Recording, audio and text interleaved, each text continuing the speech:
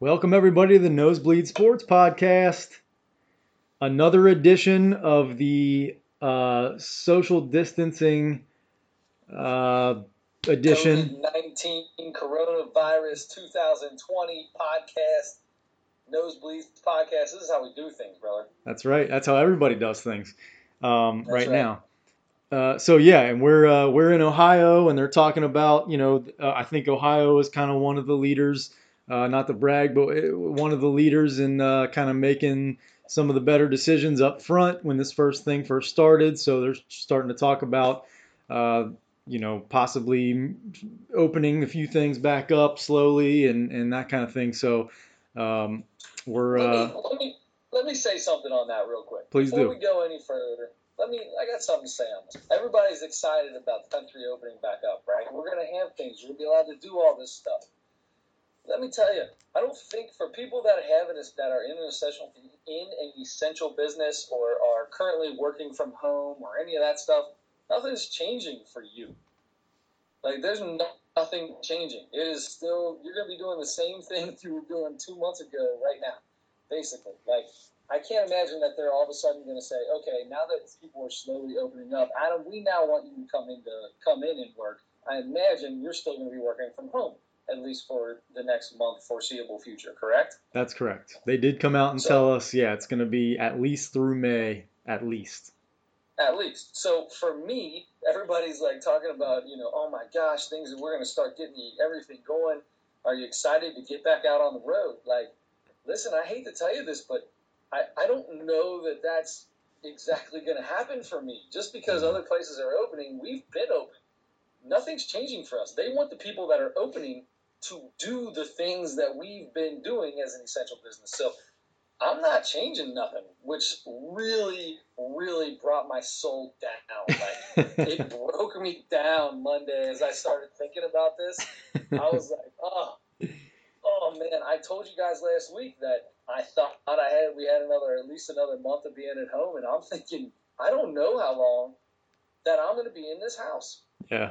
Yeah, I'm with you. As they do start opening things back up, and you're right, it's really just kind of like the places that were officially closed are just going to start getting back into, like you said, what a lot of us have already been doing, and just like partially opening and going through like having a lot of requirements and a lot of rules put in place to really, it's still nothing's going back to normal soon. Not yet. No, right. It's not. As much as people think that's about to happen, it's not. It's not.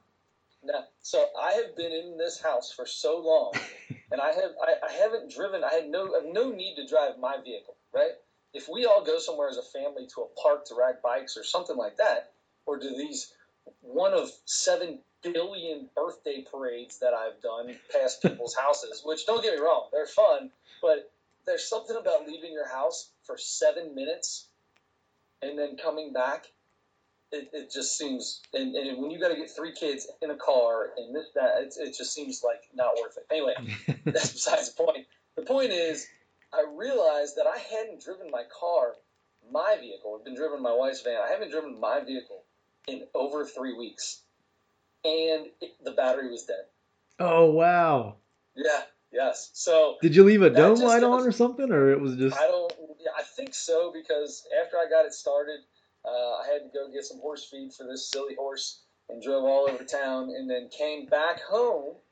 And as I go, so then last night I'm having a cigar out in the front porch, and I look out and my dome light was on in my car, and I'm like, you gotta be kidding me. So I never turned it on, so it must have been on for it to die. Well, now my battery's dead again. Wow. I think I just got the car's like, I don't know. It's old. It's 6 years old, 7 years old. It's probably ready for a battery anyway. So I just wanted to explain how long I've been home, and I'm gonna have to continue, and that's a bummer to me, dude. It's a bummer. So yeah, that's all I got on the coronavirus. Gotcha. It's a bummer to be stuck and not really, people are going out and doing stuff and they're not supposed to be, but and I think I mentioned a couple weeks ago that it's hard. I'm biting my tongue a lot when I see people like on Snapchat putting videos and stuff of them just just going to Bite their your families' bite your houses tongue. and going and hanging out with friends. And just Bite your because you're tongue because it's outside gonna doesn't mean that's right. okay. Bite your tongue because it's gonna do you no good. I I'm know. just telling you, it's not gonna do you any good. You're not gonna change their mind. Nah. It's not gonna do any good. Bite your tongue. There's no point in hating somebody or Nah. having somebody getting in a disagreement for no reason. No, Not for no, no yeah. reason. For a reason. It's for a reason. But for something that will eventually go away, and then you have to have a stigma with that person forever because Nah, yeah. you guys got into it. Anyway, that's besides the point. That's the internet drama. But there's a lot of people going out. So my dad came over to jump my car because I don't have jumper cables. And people that are out and about have been doing a lot of social distancing, right? Like they've been staying away from people. I'm in my house with my kids all day, every day. Like it's not a lot of social distancing for me because there's nobody else around.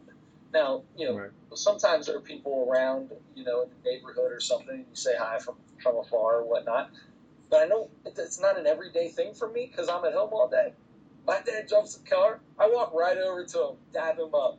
Yeah. Totally. Just grab him, give him.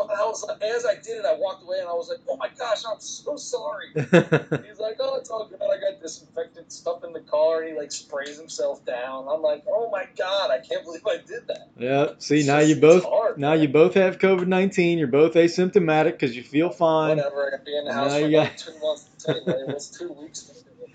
no.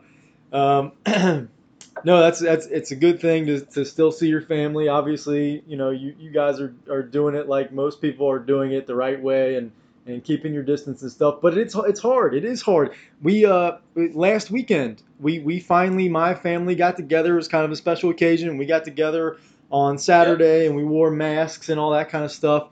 And I was the only one that wore gloves because I'm the one that's a freak more so than anybody else. Did you go to your dad's house? We went to my sister's house. Okay, so just hang out outside. We hung out outside on their deck.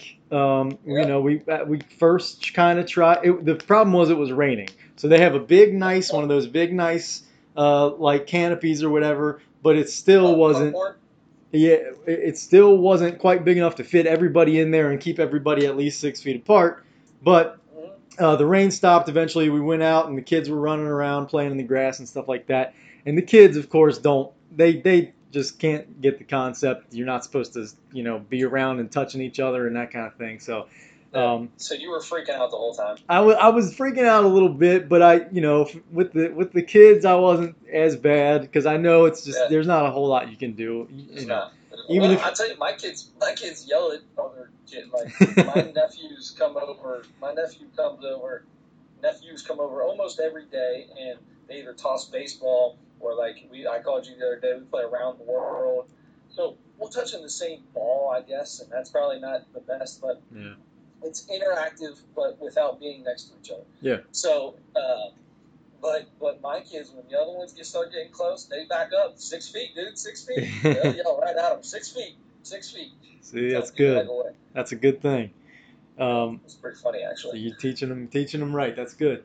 Okay, so that's we're in the same. We're basically in the same spot. Have you got to play basketball at all? Have you gone over to your dad's and just threw some shots up? No, and he just took his basketball goal down probably for the last time. He's getting rid of the basketball goal that we had there our entire lives. Getting rid of it. Just moved it? We did just move it, and we kind of messed up the framing of it on the concrete pad, so it was a little off center actually. So it was kind of weird, but he decided he wanted to because he just bought a new shed for back there and everything, so he wanted to get rid of it. But my brother's going to be moving soon to a new house, and they don't have a hoop, so I think he's going to take that hoop with him and try to get something nice going there. Yeah. So that basketball hoop has been in this family and had a lot of basketball shot on it. Yes, sir. Since the camp, right? Since you took down the old white pole, the old chain net white pole and took it down to the camp. That's right. Since then. That was our first one, and then we replaced that one with a little nicer one, and now that's all rusted out and everything. Was it one of the gorillas? It's a gorilla, right? It's not a gorilla, but it's like the next little thing down from that. It's like the next tier down. It was so easy to move it up and down. Like for me to move my basket, I needed like a stick. Yeah. And you had to lift it up, pull it down at the exact right time, and then you had to kind of click it up notches as you go. And then Right. Adam had the little, it's just a little crank, real easy. Get it. You wanted 6'2", it's 6'2". Yeah. That was beautiful, beautiful hoop. That was a lot of fun, man. We did a lot of dunking on that 6-footer. Yes, we did. Yes, we did. A lot of fun. Anyway, so I'm going to tell you, Adam, to start this thing off. We always do. We've been doing the dream team. We've been doing the Last Dance, right? We've been talking about the Last Dance. Talked about the first 2 episodes last week. The second 2 episodes came out Sunday night, so we're going to talk about that today. Then we always have a comedy segment, and I'm going to tell you that I did not watch Kevin Nealon, the comedy segment, and I apologize because I didn't watch it, but I don't apologize. I'll try to watch it the night of the podcast so it stays fresh in my mind because I don't remember things very well. Well, I found out today that the 1990 World Series starts today on Fox Sports, and I get all 4 games over the next 4 days. So I did not watch it. I watched the entire 1990 Game 1 with the wire-to-wire Cincinnati Reds beating the Oakland Athletics 7-0 in a shutout. Jose Rios 7 innings, Dibbs threw an inning, and Myers threw an inning. It was beautiful. It was wonderful, beautiful, gorgeous. They skipped a few things that I probably would have liked to have seen, but that's okay. I know they got to keep it in a 3-hour minimum. So good for them. It was a lot of fun. I did not watch Kevin Nealon, and I will not watch anything else for the next 4 nights. I had my Barry Larkin jersey on. Actually spilled a little something on it, so my wife's got the stain remover. Getting the stain remover. I still have never washed that since I've gotten it. Wow, man, that's impressive. And that's not Barry Larkin. So for those of you listening, I didn't get that Barry Larkin jersey, like in 1990. It's a 1990 Barry Larkin jersey with the World Series patch, the American flag patch on it. It was I got that whenever Bob and Steph had a baby. Yeah. Baby or got married? It was diaper party, right? Yeah, diaper party. Yeah. Because if you brought diapers, he was giving stuff away, and he gave away a Concepcion jersey and a Larkin jersey, legit too, stitched on letters and stuff, like numbers, like it's legit. It's I've worn it like 4 times. I will never wash it. And I have an Eric Davis one, but it's not like that authentic. It doesn't have the World Series patch. But it's from that same era. And I love it. I haven't watched it, or I haven't. Yeah, I don't think I ever washed it, but I haven't worn it in, I don't know, 15 years or something like that. Put it on tomorrow during the game. I might do that. Put it on tomorrow during game 2. He doesn't get hurt till game 3, so I think Game 4. Game 3. Game 4. It wasn't game 4. That's right. When he ruptured his spleen and they left him out there. He and Hatcher both got hurt early in that game. Yeah. So funny. During this thing, beforehand they had a Reds Live special with Rob Dibble, Hal Morris, and Joe Oliver, which they were playing again afterwards at UO Wild. Yeah. And they're talking about Marge Schott. Did you see that part? Yeah. They're talking about Marge Schott and saying, "Hey, honey, it really would have been nice if our fans in Cincinnati could have watched us win the World Series." And Joe Oliver's like, "I just wanted to look at her and go, hey, honey, we just lost the 2 catalysts on our team in that game. We had to win that game or we probably would have not won the World Series." Yeah. Oh, man, I'll tell you what, and you and I could sit here and talk 1990 Reds for 6 hours. 30 years ago, but without a doubt. Wire is the best movie to ever be made. Yeah. Without a doubt. Best song ever is Red Hot. Yeah. Without a doubt, the best song ever. So anyway, continue. So, to start this game, so they're playing, like you said, 4 nights in a row, games 1 through 4, because the Reds swept the A's in 1990, and that's our team. Yes, it's my, I would say, the 1990 Reds, the 92 Dream Team, the 93 Elder Basketball State Championship team, and probably maybe throw in those Bulls teams, the whole, all of the 90s Bulls. All 6. Those are like my favorite teams of all time, any sport ever. And so definitely this Reds team, and but anyway, so they're playing games 1 through 4, and before the game they showed like the introductions and everything tonight in game 1, and Marge Schott took the microphone on the field right before the game started, which is strange enough to begin with. What owner takes a mic and goes on the field in between the time the game starts? Yeah, at that time, like 3 minutes before the game starts. So she takes the mic and she does not have a way with words. That lady, she is rough. It's not the way you want it to be. So she had, I'm sure she was 78 cigarettes in and a few scotches or vodkas or whatever she was doing. I'm sure she had plenty of that stuff in her, but she took that time to make like her personal little, like, these are the things I believe in. She was saying because I think this was during the Gulf War, I want to say. Yeah. And so she was like talking about that and saying people in the Far East. She's called it the Far East, right? The Far East. And then she said, we need to support the troops and all that kind of stuff, which people say, but still, like, this is her, like, personal stage to say, like, you are, like, I expect you to believe what I believe, because people don't, people have problems with war all the time. At that point in time, everybody was, that's sure. Anytime the troops are out, everybody supports that. The best was this moment of silence, though, right? The moment of silence was my favorite. She asked for a moment of silence. She said, bow your head. She said, she mentioned prayer, which people are going to be upset about too, some. And then bow your head, and then moment of silence. And then she ended the moment of silence with, what was it? Oh, shoot. Good deal, okay. Thank you. Oh my gosh, I was so excited about it that I forgot the words that she used. She said, good deal, okay. Bow your head, waits for a minute. Good deal, okay. No, I think it was good deal, okay? Like, question? Yeah.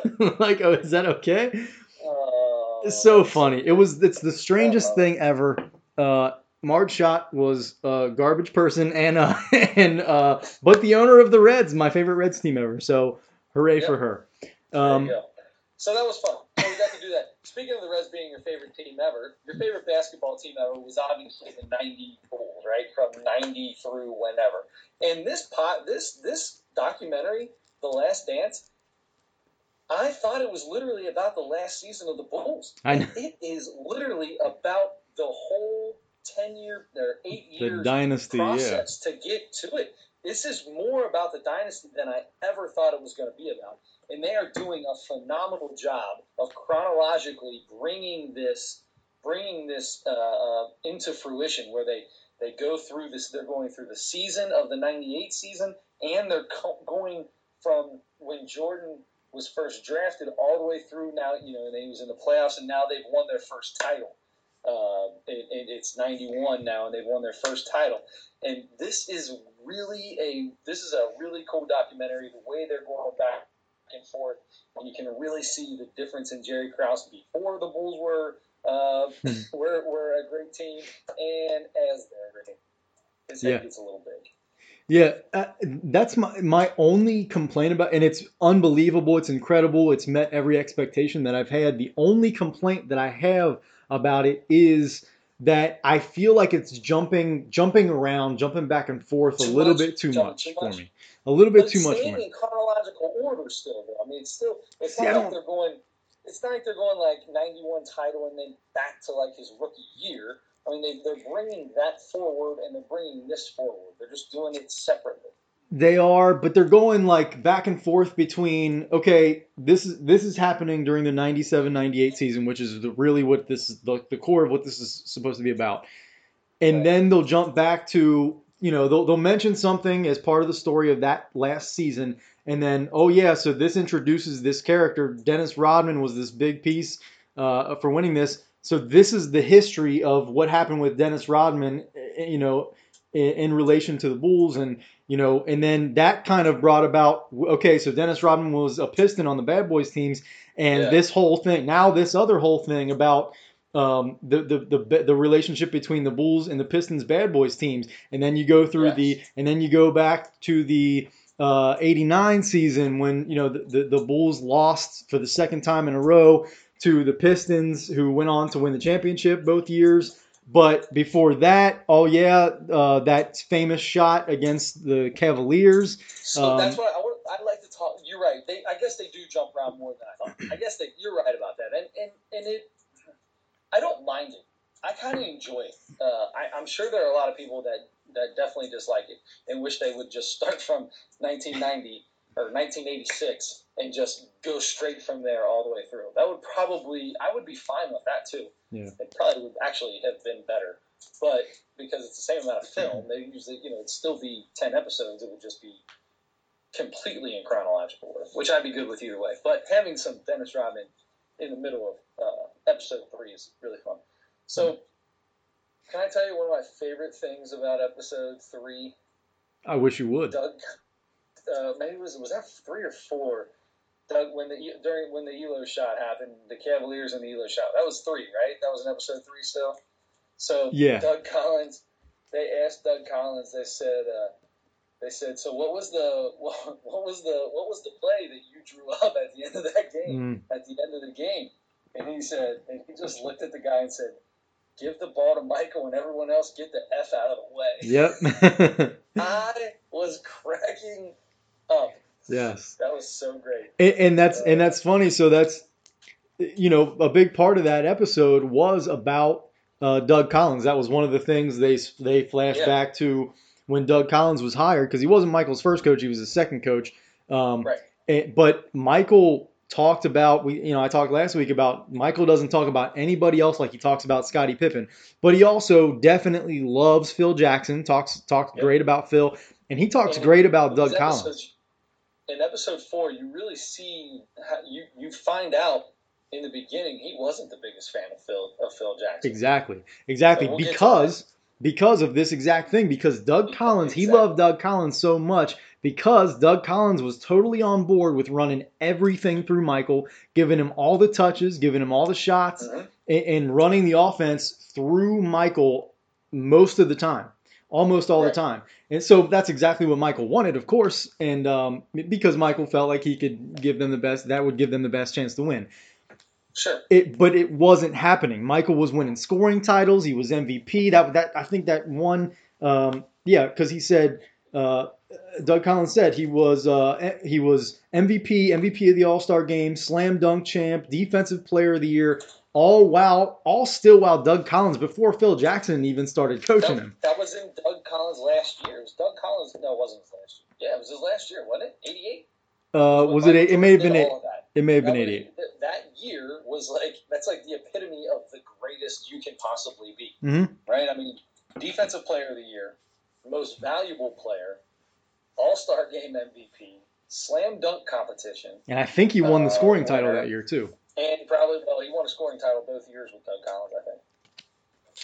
So he was doing great, but they weren't getting over that hump. They beat in '89 that last year they beat the Cavs, who were the other. It was like the Bulls and Cavs were the two big up and coming teams that were getting great, and they beat that Cavs team in '89 when Michael made that shot at the foul line of Relo, and that kind of Go ahead. It projected. Can we talk about the stuff that happened? Because if you're listening to this, we're going to tell you about stuff in the Last Dance. I would like to talk about some of the things specifically about that shot.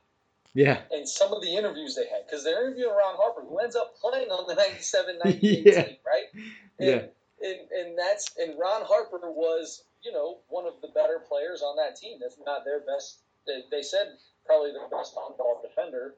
I don't know why Elo was on the guy, but was on Michael at the time. But Ron Harper said, he went over to his coach and he said, I got MJ. Mm-hmm. And they got in the huddle and they're like, all right, Elo, you got Michael.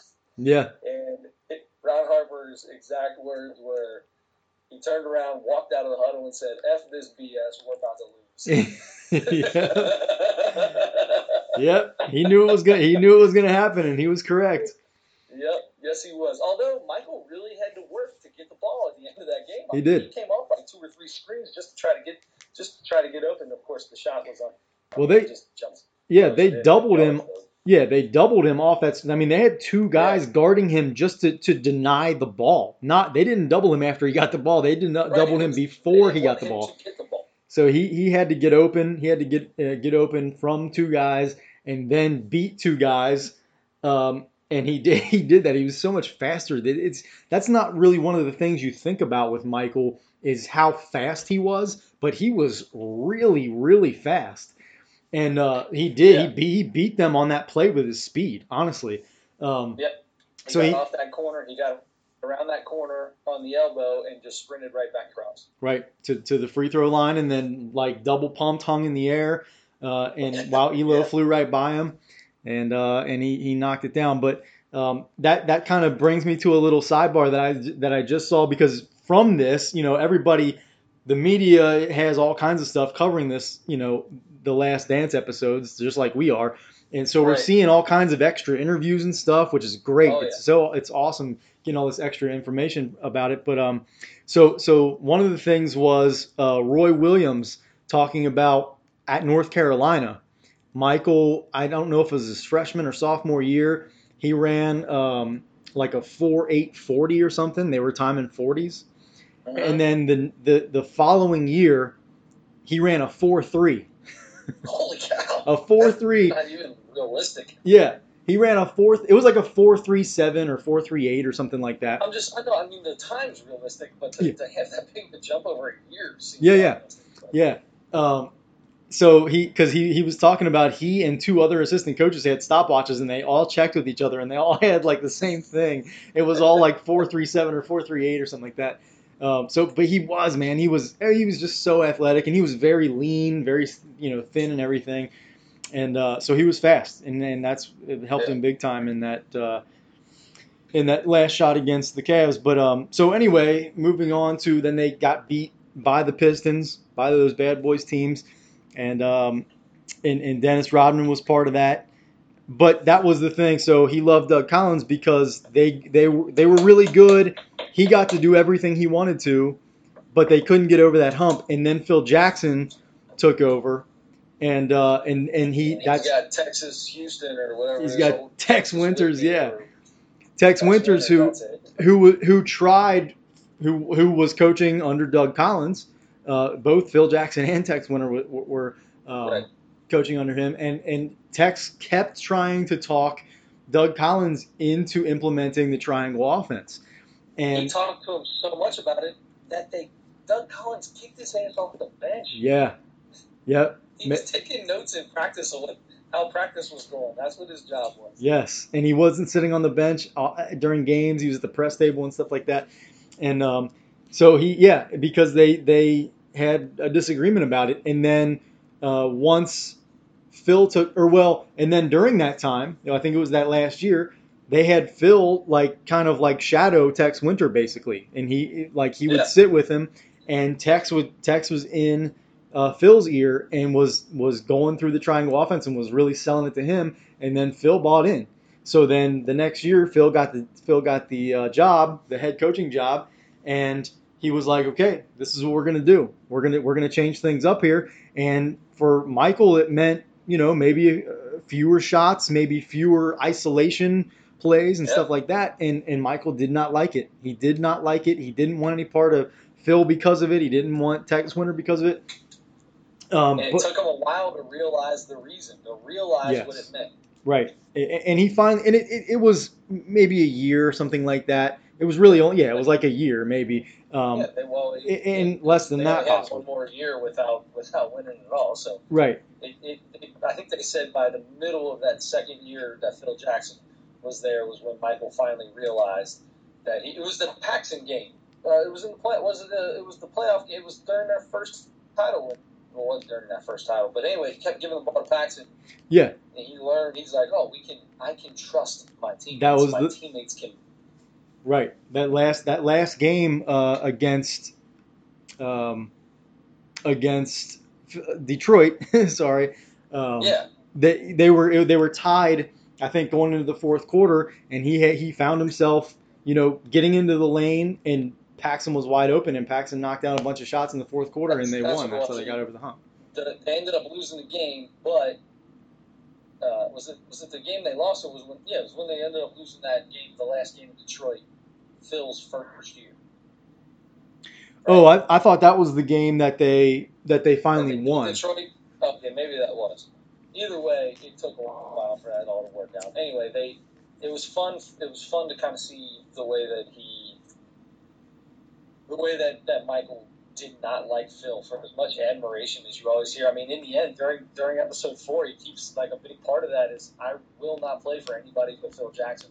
And that still blows me away every time they say that, every time they show a clip of him Yeah. saying that to the media. And he didn't And he said waver. it a lot. Yeah, he didn't think about it. He didn't hesitate.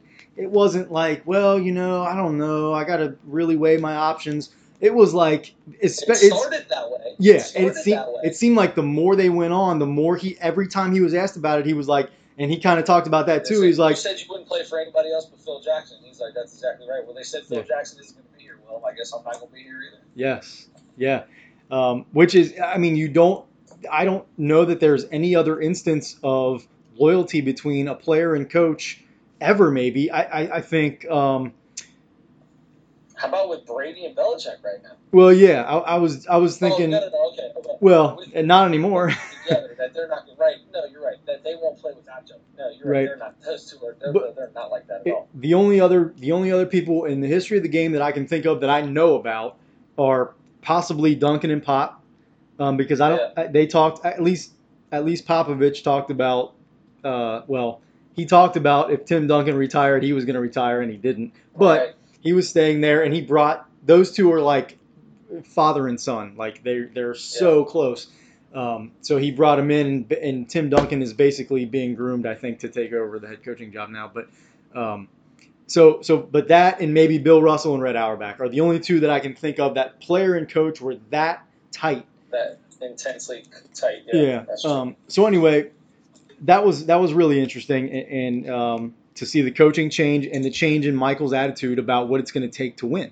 And ultimately, that's what you see is he figured out, like, that's why you can really tell, like, Michael was about winning first and foremost. Of course, you have all these stories about how competitive he was, and that brings me to another point in that episode was that after they lost in '89 to the it was the '89-90 season, I think, the last time they lost to Detroit. He came back, and that was like the first summer that he came back, or the first time they came back into training camp, and he became the Michael Jordan that people talk about now, how bad he was, how not very nice to his teammates he was. Like, that was really the time that he kind of turned into that, or turned it up a little bit more, and really got on everybody and really, like, tested people every day. Yeah, and Horace Grant said, when he got there in 90, or it was 89, it was 89, 90, he said, you realize, like, he said, when the best player on your team is the hardest worker during practice, it makes everyone else practice and play that much harder. Yeah. And that just brings, as I say that, and I think about that, I didn't think about it before, but I think about it now, about how much you can't stand Allen Iverson, and that's probably a big reason why. That's, yes, one of the reasons, yes. Yeah, and Allen Iverson, I feel like is the type of guy. I feel like I've heard him a million times talk about how much admiration and respect he has for Michael. So you would think because he plays harder than anybody, but he didn't practice like Michael. Yeah, he played as hard as anybody you've ever seen in your entire life. Yeah, without a doubt. When Allen Iverson was on the court, he played as hard as he could. In practice, obviously, that's a different story. We've all heard the practice. We talk about practice. Yeah, and there was a whole thing. He lost his, like, best friend from his childhood or something that day, and maybe he was a bit hard practicer. Maybe he wasn't big on it, and he just didn't at that time. So that could have been. We don't. Anyway, get off Allen Iverson. That's not what I want to talk about right now.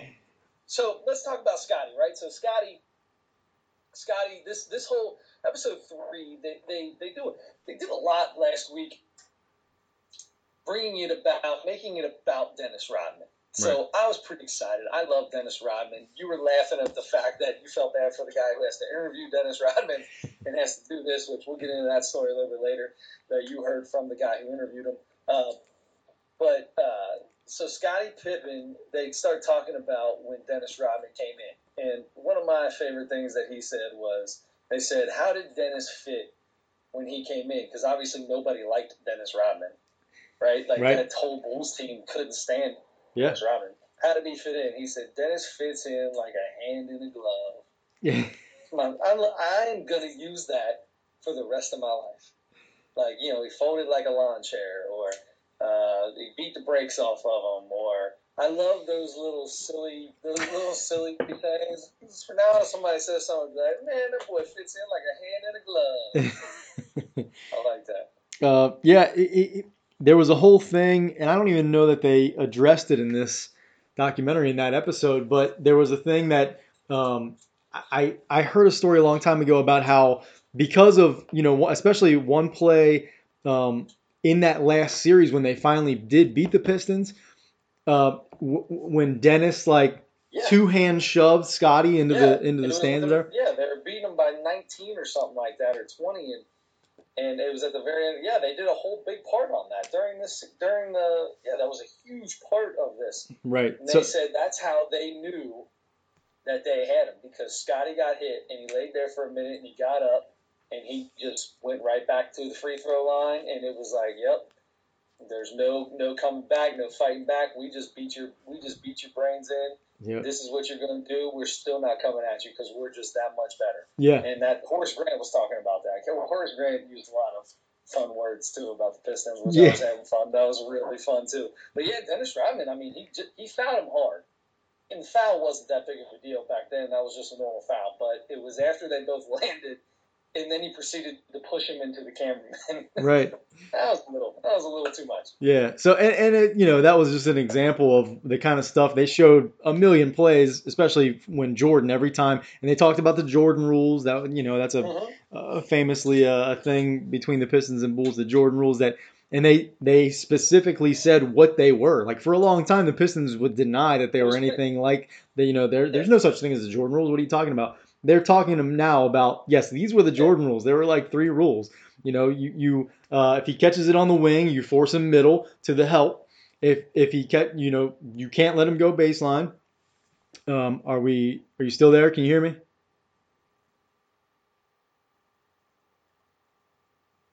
We might have to pause for a second. We're reconnecting.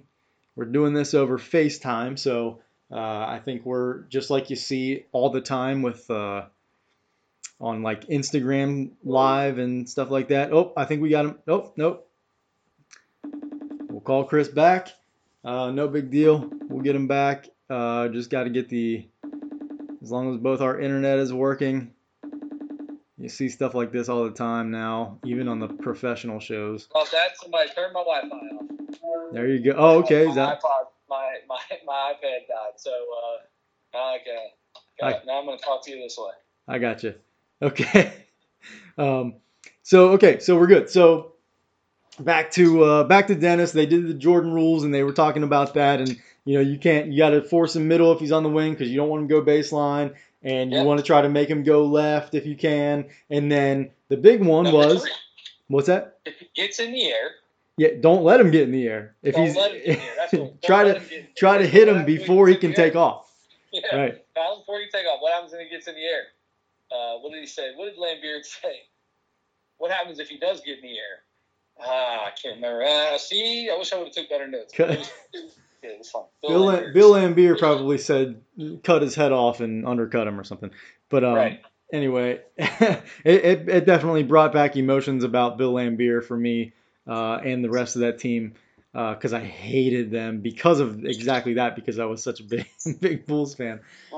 Right. But anyway, it was kind of that part of it was a lot of fun because, number one, you got to see all that stuff, and you got to see that there's still some animosity there between Michael, between Isaiah, Horace Grant, like you said. Scotty still has some issues. They walked off the court. When they walked off the court, that's when that pissed Michael Jordan off more than anything. Because when Michael lost to them 2 years in a row and shook everybody's hand after the game, told them all good luck in the going on, and then Isaiah says, "Well, you know, ain't nothing, but the Celtics did it to us." Yeah, you know, and they go back and show the Celtics really did. Yeah. Do that. And that was hard for me because I'm a huge '80s Celtics fan. You Yeah, know that. yeah. So it's hard to see. I didn't know that. Um, and the only thing that I could say the difference would have been was that if the Celtics hated the Pistons for the same reason that the Bulls did, and the same reason that the Lakers did, because the Pistons played against all those teams the same way they played against the Bulls. Now they might not have gone after one specific player like they did Jordan, but they played very physical, a lot of times borderline dirty, Yeah. and they were well known around the league for that. And so nobody liked them. So if that's how they played a whole series against the Celtics, and and then they finally got over the hump the same way the Bulls got over on them. They got over on the Celtics finally in 89, 88, 89 season, I guess. Then I can I can give the Celtics a little tiny bit more grace on that, because if they're fouling them like that, and there are a million videos you can find of Larry Bird and Bill Laimbeer throwing punches at each other because Bill Laimbeer was taking Larry's head off. The guy for the Lakers, old Four Eyes. Oh, Kurt Rambis. Kurt Rambis. Oh yeah. Took Rambis's head off. That was that was the Lakers and Celtics. That was a separate thing. But so yes, look.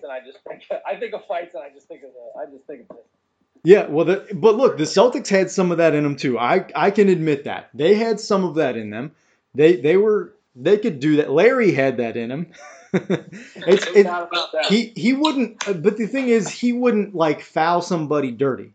He was ready to fight whenever he wanted to fight, but he wouldn't foul somebody dirty. He'd foul you hard. He wouldn't foul you necessarily dirty.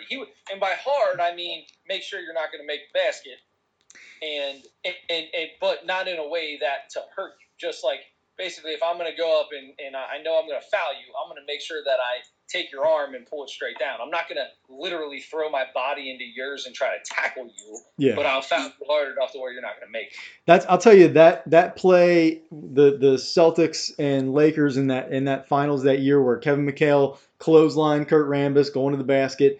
That was the dirtiest thing I've ever seen. There might be other things that I haven't seen, but that was the dirtiest thing I ever saw from the Celtics, and that was like kind of mandated almost from Larry because they got blown out the day before. Yeah. And Larry's like, do something about that. Yeah. And Kevin McHale was the last guy to ever want to do something like that. But Larry was the king, and Larry said, "Hey, you got to do something about this. You better toughen up or else." So he was following Larry. Same way those guys followed Michael's lead, and the same way, well, Bill Laimbeer seemed to be the guy that was kind of orchestrating that whole thing. Know. Isaiah seemed like he was kind of a He was. kind of an a-hole himself. He definitely was, but Bill, he said that. I think everybody said Bill Laimbeer's the one that said, "We're not shaking these guys' hands. Do not shake their hands. We're done. We're leaving. Yeah. Don't shake their hands." He's the one that said that. Did you see Isaiah's face as he walked out with his little stupid little smirk? Yeah. I don't know. And then he like ducked his head. Isaiah Thomas is revered as one of the greats, right? Like people talk about that all the time. Hall of Famer, great player. I don't. In my whole life, I love Joe. Like I didn't like the Pistons, but I loved Joe Dumars. I loved Joe Dumars. The only decent guy on that team. I never really liked Isaiah Thomas, and I don't know necessarily how great was he. Was he really that great? Yeah, I think he was. But that's why he's not. Most people don't revere him the same way they do other players from that era that were at that level. Because he was on the Bad Boys. Because he was on the Bad Boys, and he was one of the worst ones. I mean, he was a guy that would, the South Side of Chicago came out in him a lot of times, right. And he doesn't seem like that person at all. In fact, he seems a little soft in real life, right? Like when you hear him talk, the way he talks, the way he like moves and sits and walks, and he's pretty smooth. Seems soft. He's smooth, yeah. He seems smooth. Okay, that works. Smooth works. But you wouldn't expect him to be that guy. Anyway, Right. I don't know. Enough about that part of it. We're talking about The Last Dance. Let's get back into the 98 season. So Dennis Rodman is now on the Bulls, and Scottie Pippen is still sitting out. Yes. So, and then go ahead. You want to continue with that? No, I know. Yeah. That was my pass. I was Joe Montana in that right to you. That was your Magic Johnson pass right to me. I'll be James Worthy and finish then. There you go. Why did I use that team anyway? Because that's the team that we're about to talk about here in a minute. because the Bulls never had a point guard. So anyway. Whoa. Sorry, BJ Armstrong. I'm BJ sorry. Armstrong like that, dude. Sorry, BJ. It took 3 episodes to get BJ Armstrong on this thing. Why did it take so long? I'll tell you what. That's my God. That's my God. I know. Because he looked like a 10-year-old when he played. Yeah. I got a poster of the first three-peat, and it's got the three titles on the poster, and it's got Jordan, Horace Grant, Scottie Pippen, Bill Cartwright, and B.J. Armstrong, and he looks like a 12-year-old. Yeah, and Bill Cartwright is another one that I think I think Bill Cartwright made his first appearance in this documentary in episode 3 too, and it's fun to see what all those guys look like now, because of course they're all aging and everything. He surprised me how he looked. Yeah. So anyway, so Dennis. Okay, so Dennis is on the Bulls. He's there for a couple years, and we're in this season where he's there. Michael kind of is like, look, you have to be engaged, and he knows it. Scotty's out. We need Dennis to be the greatest version of Dennis that he can be. And Michael even said when Scotty was out, he was a model citizen, and it was killing him. He wasn't being he was probably still partying a lot, but not as much, I guess, probably. And sure. He was behaving himself a lot more than he normally would, because he knew they needed him to win games. So he did that, and it was him and Michael. They had this like bond there during that time because they were winning games together. They were the two biggest pieces. In the beginning, they were struggling, and Michael was trying to push him. He wanted to. Yeah. Dennis had the game. There was a game where he got ejected real early in the game. Yes. And I love this. This was one of my favorite stories. He got ejected really early in the game, and Michael was pissed, and everybody knew Michael was pissed because it's just Michael. And I think Michael even said, "Now it's just me out there." Yeah. Basically, what he said on the documentary, and he's pissed. And Dennis realized it. So what did he do? He said, Dennis never went to Michael's room, and he knocked on Michael's door, and he opens it up, and it's Dennis Rodman. And Dennis goes, "Hey man, you got another cigar?" And they sat down and had a cigar, and they both said, Dennis said, "I didn't apologize to him," and Michael said, "He never apologized to me." But they knew what it was, and from then on, it was Dennis and Michael, because then they showed this play, which is my favorite thing to see, where they both jump up and grab the ball, grab a rebound at the same time, and Michael looks at him and lets go immediately, and then Dennis gives the ball right back, and Mike's just got this silly smirk on his face. Yeah. Like, you get a rebound, which brings me to this. How about this stat? In the 97-98 season, or no, not 90, no, I take it back. In his career, Dennis Rodman had 7 games with 20-plus rebounds and 0 points. Yes, sir. That's the craziest thing I've ever heard. That's my favorite Dennis Rodman stat. I love it. And it's funny to see like the whole box score when they lay out his stat line for those games. It's so cool to see, like because he didn't even shoot the ball most of the time. Like it wasn't that he had a bad shooting night. 20 rebounds and not just put a ball back up. Yeah, right. That's crazy. Yeah, I do. I love the. I love the. All right, are you there? We good? Yeah. Good. All right. So yeah, it is. You're right. It's fun to see those stat lines, and Dennis had some really funny looking numbers. But it was so important. They didn't need him to score. They did not need him to score. You had the best scorer in the whole league. He could score for 2 or 3 people, and he could give you 40 or 50. Michael could whenever he wanted to. So he could give you that, and he did, and Dennis gave you 20 rebounds. And so that's how they won games there. And you're right, they struggled at first, but then you're exactly right to tell that story. And Dennis was good, was great after that. And then on January 10th, Scotty came back, and Yes. they were back together. They had the three best players together, three amigos. But Dennis felt like he felt like he wasn't as important anymore, and that weighed on him. He and Michael didn't have that little bond together, just the two of them. Right. It was Scotty. Now Dennis is knocked back down to the third best player on that team. Who Michael Jordan said was the smartest player he's ever played with. I've heard him say that before too. Yes. Yeah. That's pretty impressive. Real quick before we get into this, because this is the next step. There's one more funny story about Dennis Rodman before all this. They're talking about, it goes into the 20 rebounds, no points. They're talking about Dennis Rodman, and they're talking to him, and he starts talking about rebounding. Right? And he's like, I figured out when he was young, he figured out what he was going to have to do to stay in the league, and that was defense and rebound. Yep. Figured that out early. And he said he would go to the gym until like 3 o'clock in the morning with his buddies, and just have them shoot from all over. And then how'd it go? Click, here, boom, this way, click, this way, and then boom, click. And Michael spinning this way. And sometimes Scotty don't have to spin, and this click, and boom, click. He said click, boom, like 30 times.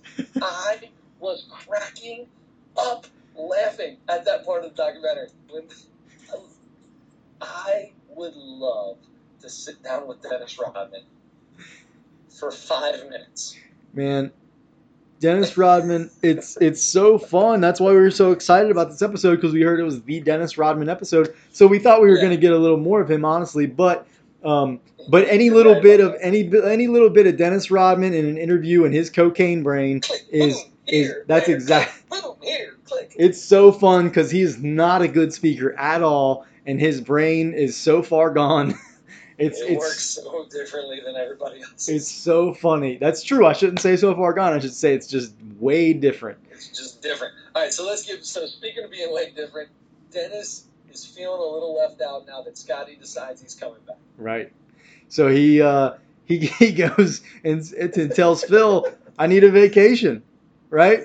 How much PTO do I have left, Phil? Because he wants a vacation. Every year, but... Yeah, didn't I carry those 40 hours over from last year too? Shouldn't I have? No. So Dennis needs a vacation because it's weighing so heavily on his mind that he's not as important now, even though he really is. He just doesn't feel as important or as needed as he did when Scotty was out. He was talking about the drama like crazy in the actual video footage from that year. Like, he's working out. He's talking about, this is why we get paid. We don't get paid to play. We get paid because of all the drama once we get off the court.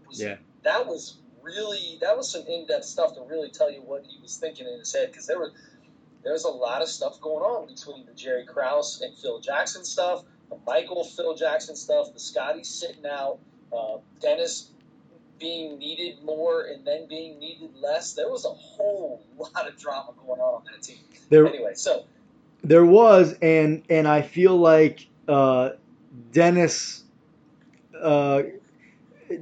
magnifies the drama a lot more than it needs to be, probably. He's the kind of guy who, when there is drama and stuff like that going, it's not that he maybe magnifies it.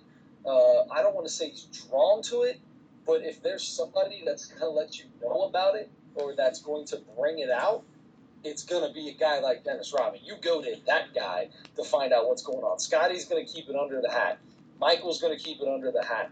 Phil's going to keep it under the hat. Dennis, you could get something out of Dennis. You can get something out of Dennis, yeah, because when he's in his feelings, as the kids say today. Is that 23 and a half, 7 for him? 23 and a half hours a day, 7 days a week, he's in his feelings. Yes. And when he really, really is in his feelings, he is he'll say just about anything, and that's why it's so fun.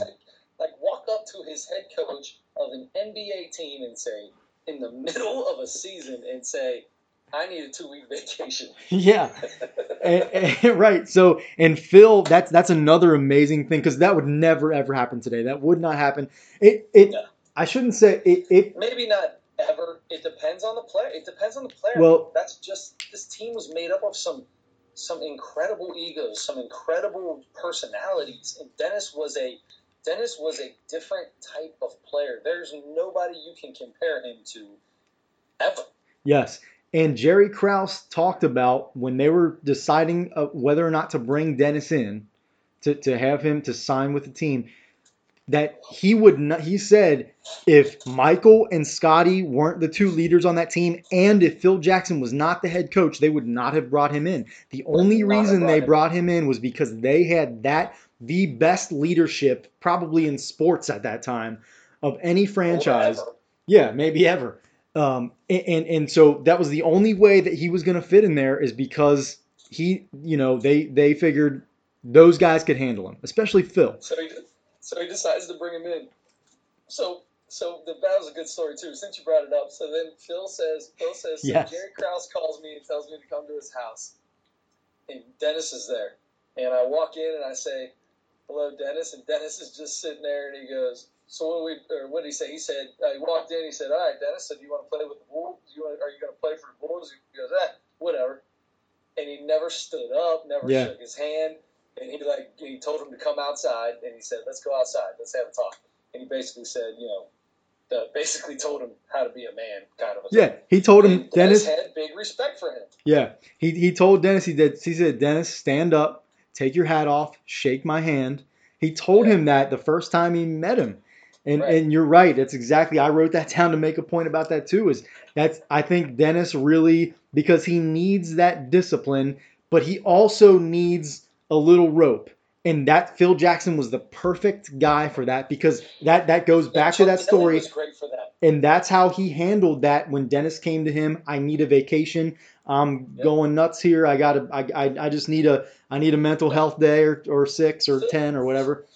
Phil handled it like this. Well, let's go ask Michael.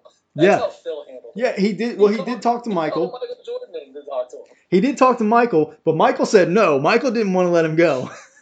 But Phil said, "Hold on. If anybody needs a vacation on this team, it's me." Yes, and he was right. But Phil said, Phil being the most understanding coach ever, because he was a player in the NBA for 10 years or whatever. But he just had the right mindset, and he understood, look, if we don't let Dennis go, he's going to implode and things could get really bad. If we do let him go, we'll try to we'll try to regulate how long he's gone, but we got to give him a little space and let him blow off some steam. And so that's what he did, and he compromised, and he said, "Well, how about 48 hours?" Right? About 48 hours. You do 48 hours. Best part of this, my favorite part of this episode was when it said Dennis. What did it say? It said Dennis vacation, or Dennis leave, or Dennis approved leave, and it said 10 hours, 20 hours, 30 hours, 40, 48 hours, and then Dennis unapproved leave, 56 hours, 72 hours. It just kept going. Dennis never came back. No. Carmen Electra makes an appearance. Carmen Electra makes an appearance. And Cincinnati. What? Cincinnati? She's from Cincinnati. Oh, yeah, that's right. I forgot about that. So, yes, Carmen Electra, who was like one of the biggest stars at that time in the 90s, and one of the most beautiful women in the world at that time and all that good stuff. Yeah. They met, however they met, and they were enamored with each other. Crazy partiers. Yeah, and so they vacationed together, and I guess they were dating at that time or whatever. So they went to Vegas and they were partying, and Dennis was just, he just wasn't too concerned about basketball at that time. And Carmen Electra was like, I really didn't know, I just figured they were off those days, but I really didn't know their schedule. Yeah. and then finally, people started saying, "Hey, aren't you supposed to be playing tonight?" or something like that. So, but he took his vacation, and Michael he said, if we let him go, he's not coming back in 48 hours. Michael said that was going to happen. And he was right.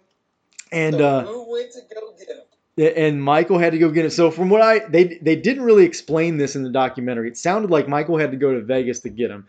What I was told, what I think the director of the documentary told in an interview in the last couple of days, was that what actually happened was Dennis came back to Chicago, but never went back to the team. Like he partied for a while in Vegas and stayed over the time he was supposed to be there, but then flew back and was just still, he wasn't ready to come back or whatever. He was still He just was still partying. too.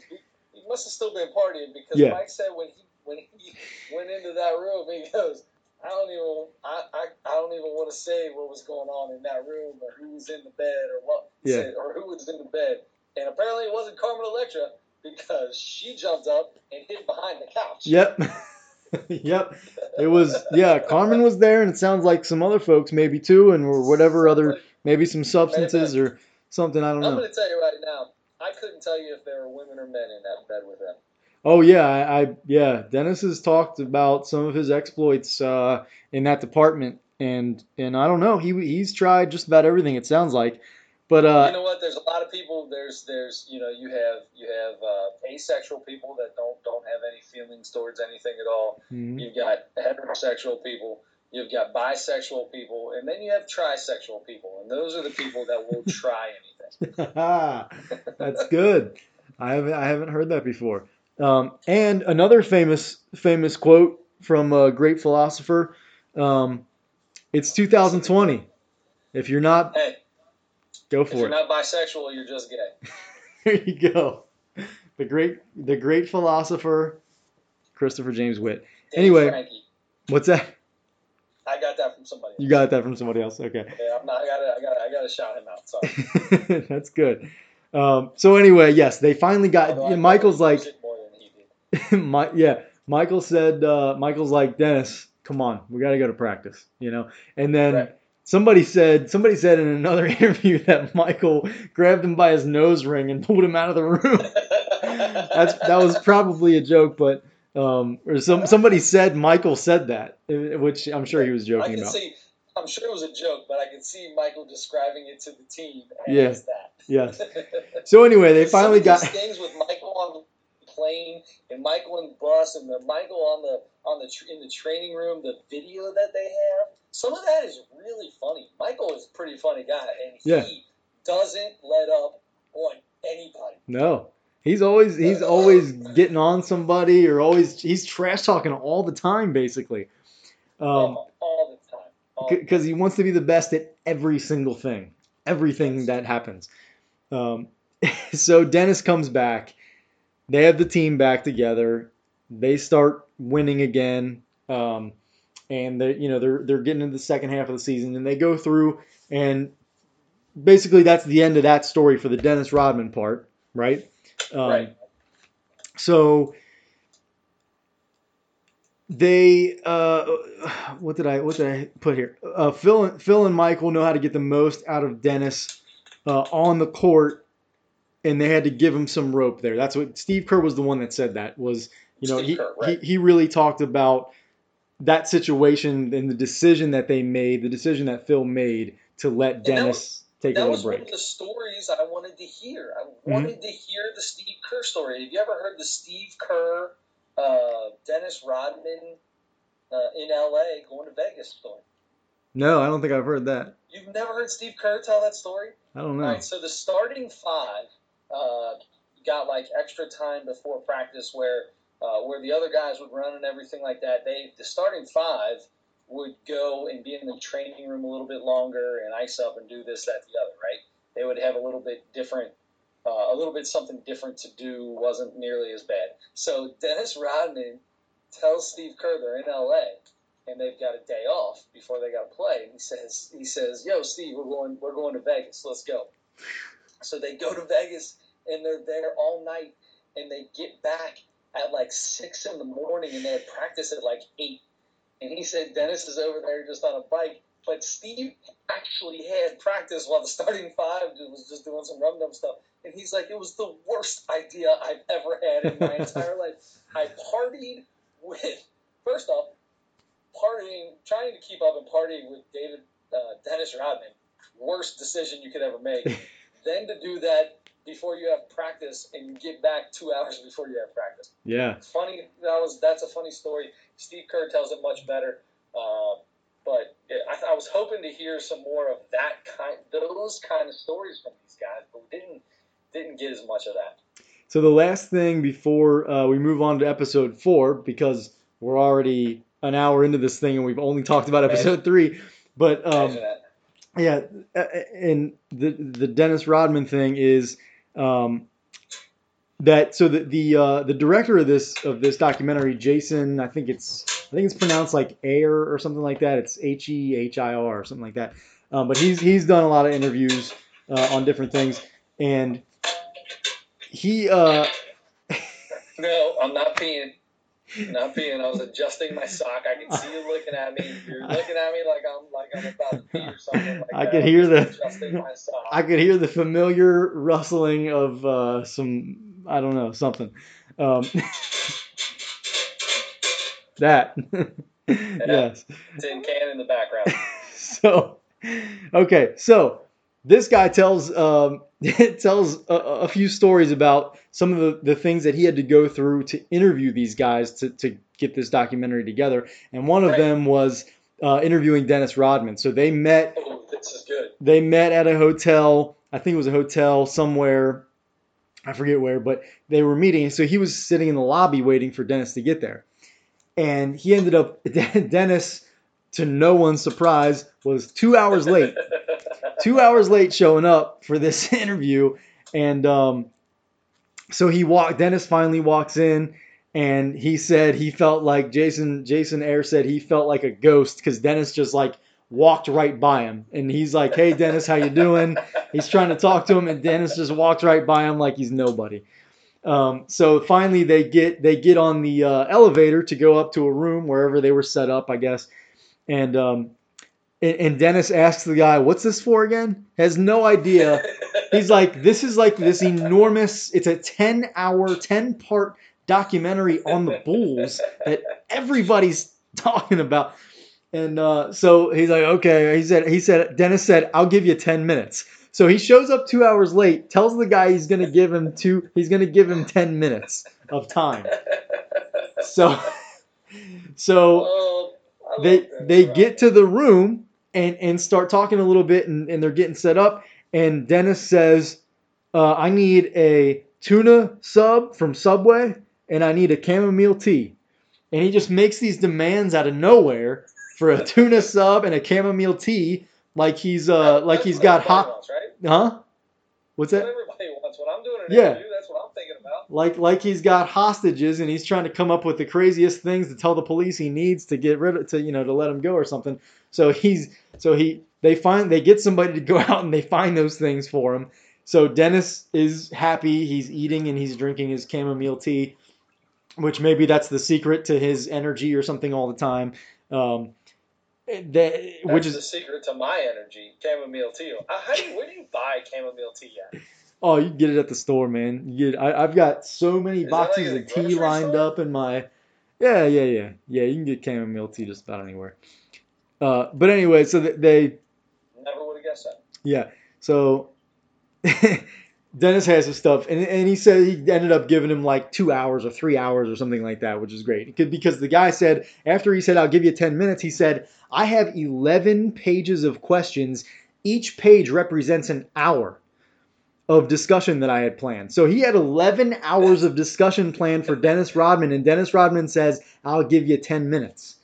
Imagine how you feel if you're interviewing a guy who says, "Oh, what is this for again?" First off, doesn't know why you're there. Then says, "All right, bro, you got 10 minutes," and then takes the first 5 ordering food. You got to feel though, if he's ordering food and chamomile tea, that he probably is going to be there longer than he said. You at least have as long as it takes somebody to go out and get a tuna sandwich and chamomile tea and bring it back. Yeah, exactly. So anyway, that it worked out. Dennis was, inconsiderate and all that good stuff, but it worked out. They got some good stuff. And that we just touched on that, and that's the last thing. So I've heard, it wasn't part of this thing, but I've heard in the past that stories about, and they did mention in this documentary that no matter what he was doing, how much partying he was doing, when Dennis was there in practice and in games, he had energy, endless energy. He never was tired. He even said, was it Michael Michael said, yeah, it was Michael. He said when they got back, they were doing the drill. They call it the Indian drill. Yeah. And it was basically guy whoever's in front, everybody keeps pace with him, and then the guy in the back has to run to the front. And until that guy gets to the front, everybody kind of goes the same. And Michael said, "Man, screw this. We're only doing this drill because he's trying to get Dennis back in shape." Yes. And he was kind of mad at Phil, and he's like, "No, this is what we're doing. We're all just going to take it easy. We're all walking." And then Dennis gets in the front of the line and takes off on the sprint.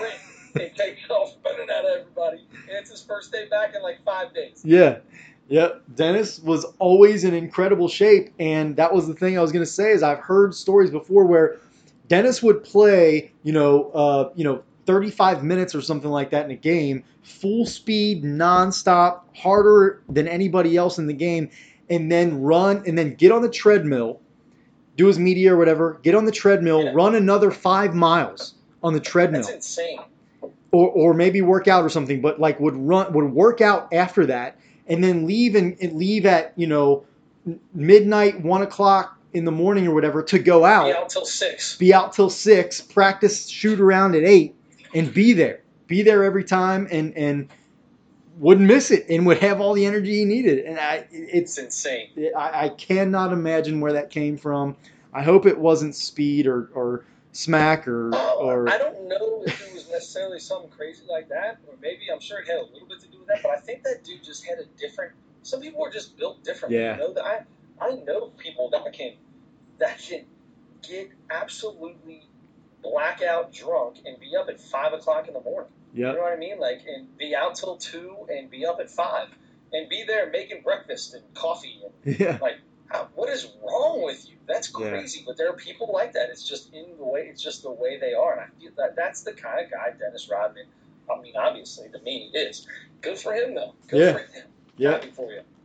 That's so and then that takes us into episode 4, which I think started back with them having to retrieve Dennis and get him back into the back with the team and everything. That's when Carmen Electra came out, I guess. Yeah.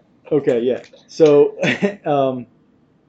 so then they kind of went into kind of Phil Jackson's story, how he got onto the team, and they talked about his playing days, and he was a big time hippie, and he did all kinds of drugs and everything, and he ended up coaching in Puerto Rico in like some really rough part of the country. He said the owner of his team shot a ref in the leg. Yeah. The punishment for it was he couldn't go to the next 10 home games.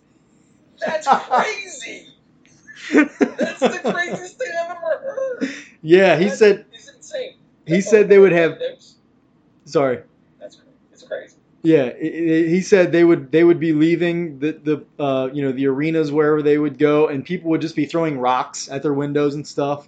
Yeah. And so that's nuts. And so he coached there for maybe a year or two or something like that, and then he got an opportunity in the CBA and coached in the CBA for a couple years, and then won a championship. Yes, and Jerry Krause knew of Phil Jackson during all that time. And he was enamored with him, and he wanted Phil to get on the staff. He wanted Phil to get on the staff as an assistant coach, right? And so the first time, Phil came in and interviewed for an assistant coaching job with the Bulls and was not hired. He was not hired because he came in like some jeans or something like that. Yeah, jeans and a flannel shirt. Yeah, and he came to an interview like that.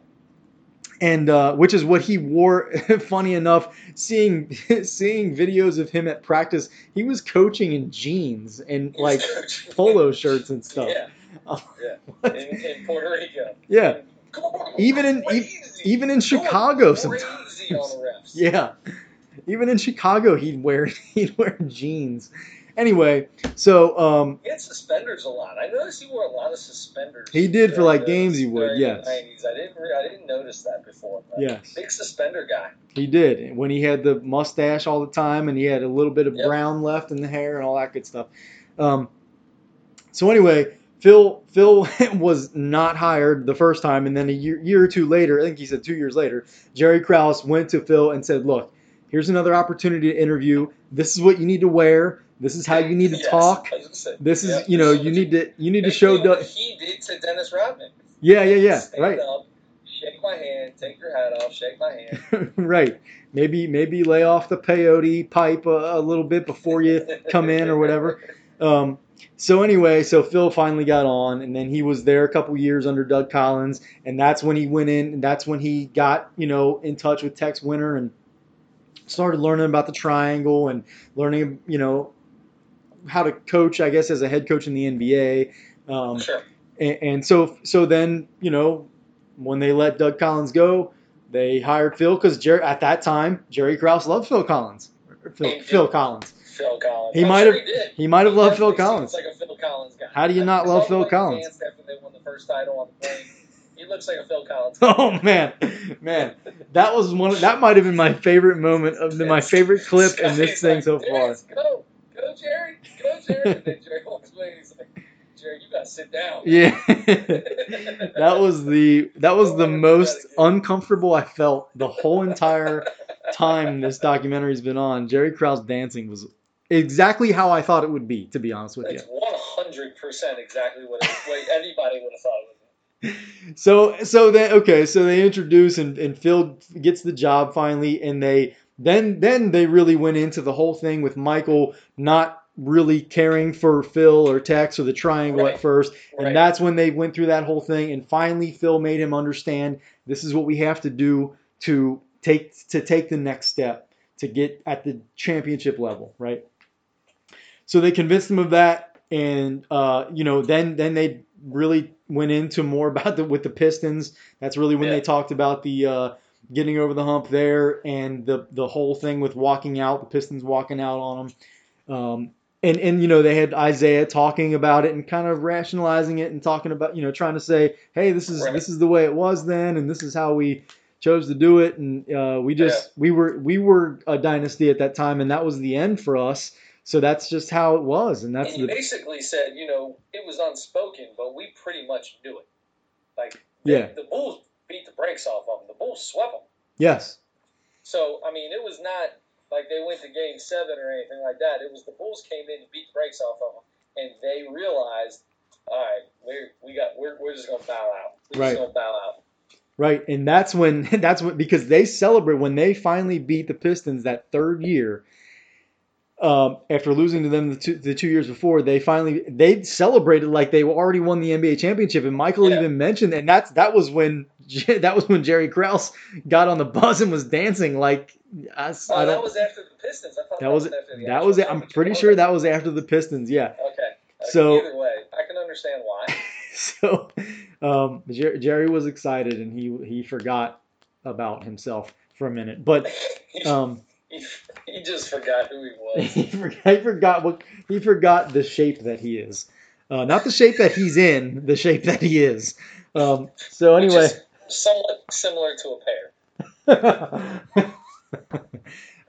I'm sure pears are feeling insulted by that comment. But anyway,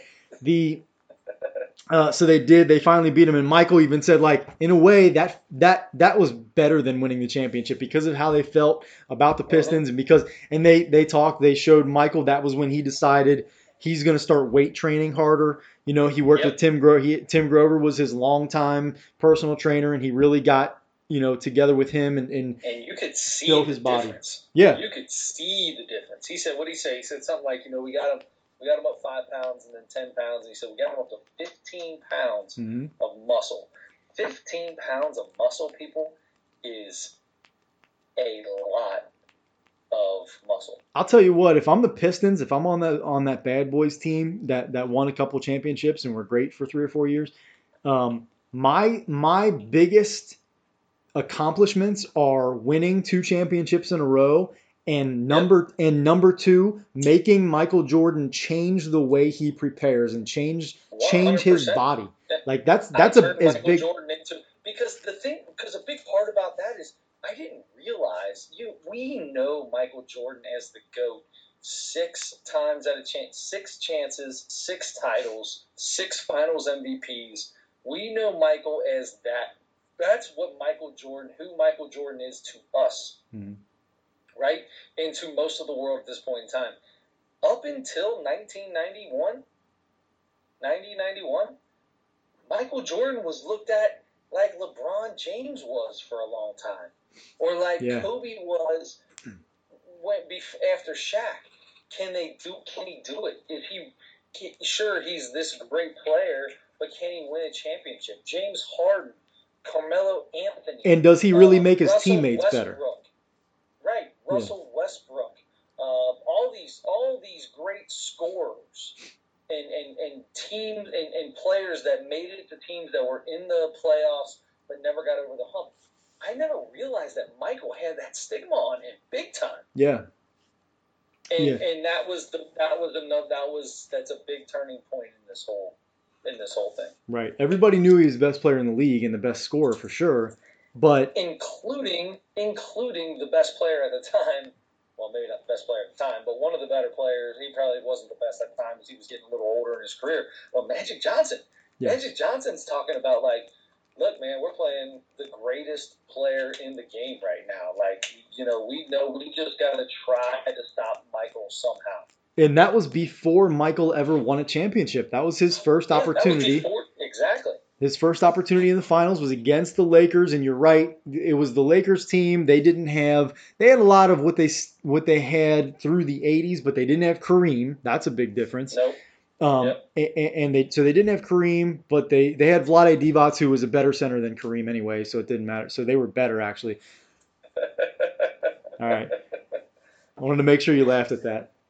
So anyway, I loved Vlade. So did I. I'm a big Vlade. I loved him. Yeah.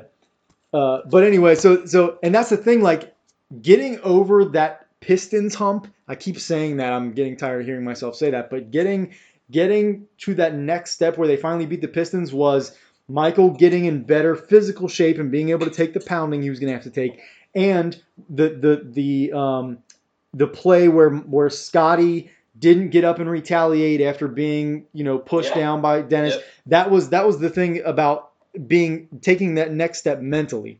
So they took that next step mentally. They got over the Pistons. That got them to the finals, but that got them over that threshold where they needed to get to just be a championship team. It didn't.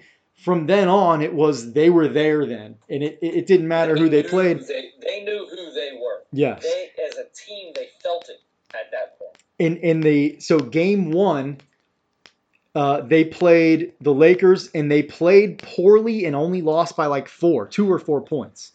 And so Michael's like, hey, we didn't play very well, and we only lost by a possession or two. Yeah, we lost by we were in this up till the last couple of possessions, and we did not play well at all. And Michael's like, we knew it. The rest of the world was acting like it was going to be a sweep. But Michael said, like, this team, we knew where we were going. And then after that, it was a sweep because the Bulls won the next 4 games. And they beat the Lakers in 5 games and won their first championship. The Sam Perkins completely needless go up with the right hand and then switch to the left. I've watched so I've heard Michael talk about this play, right? It's played so many times because it's in the series of his very first finals championship, and it's an unbelievable play when you see a guy just hanging in midair with his right hand, with the ball in his right hand like he's going to lay it up, and then stop and almost in slow motion go to his left and lay it up from the other side of the basket.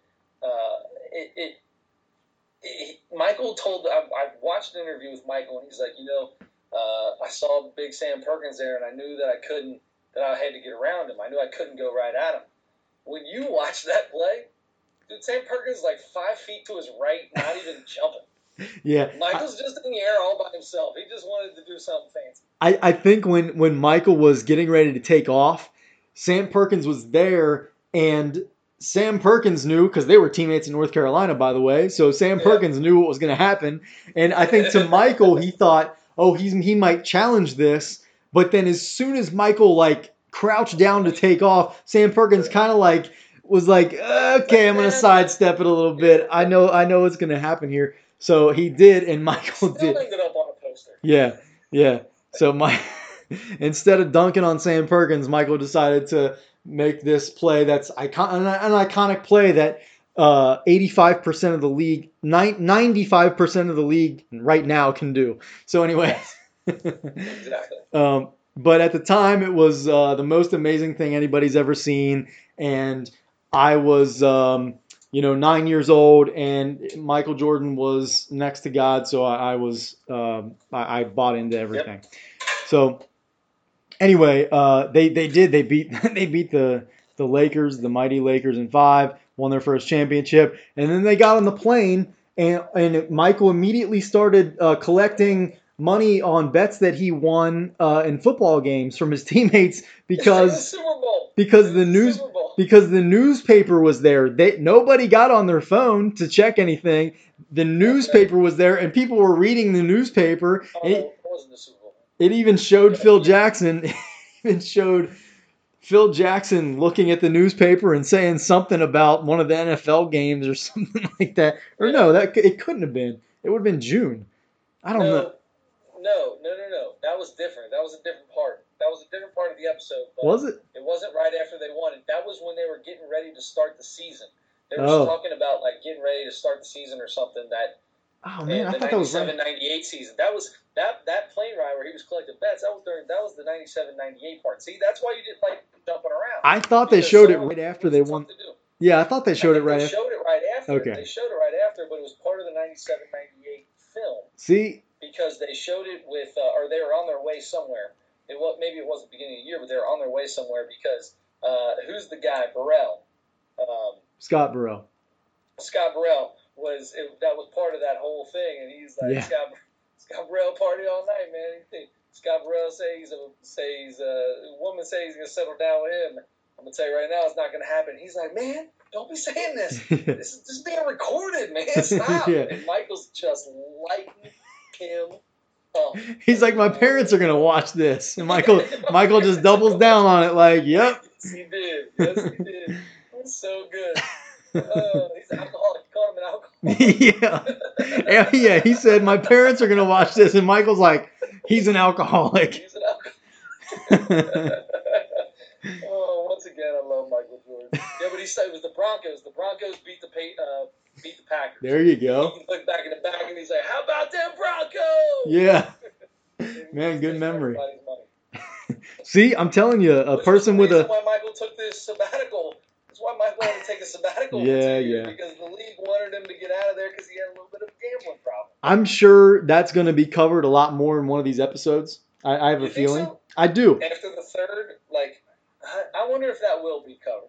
I think it will. I'm interested to see how it will. I think it will at some point. They might not do like a whole episode on it, but it's got to be. It's too big a story to the whole thing.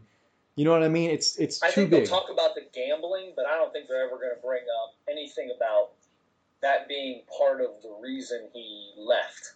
Well, no, yeah. I just mean talking about when he left and playing baseball and that kind of thing.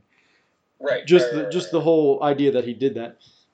So I think that's coming up. Apparently, there's going to be a lot more because we still haven't seen very much with Tony Kukoc yet. Apparently, there's none of Tony Kukoc. But apparently, there's a lot more about Tony Kukoc that's coming.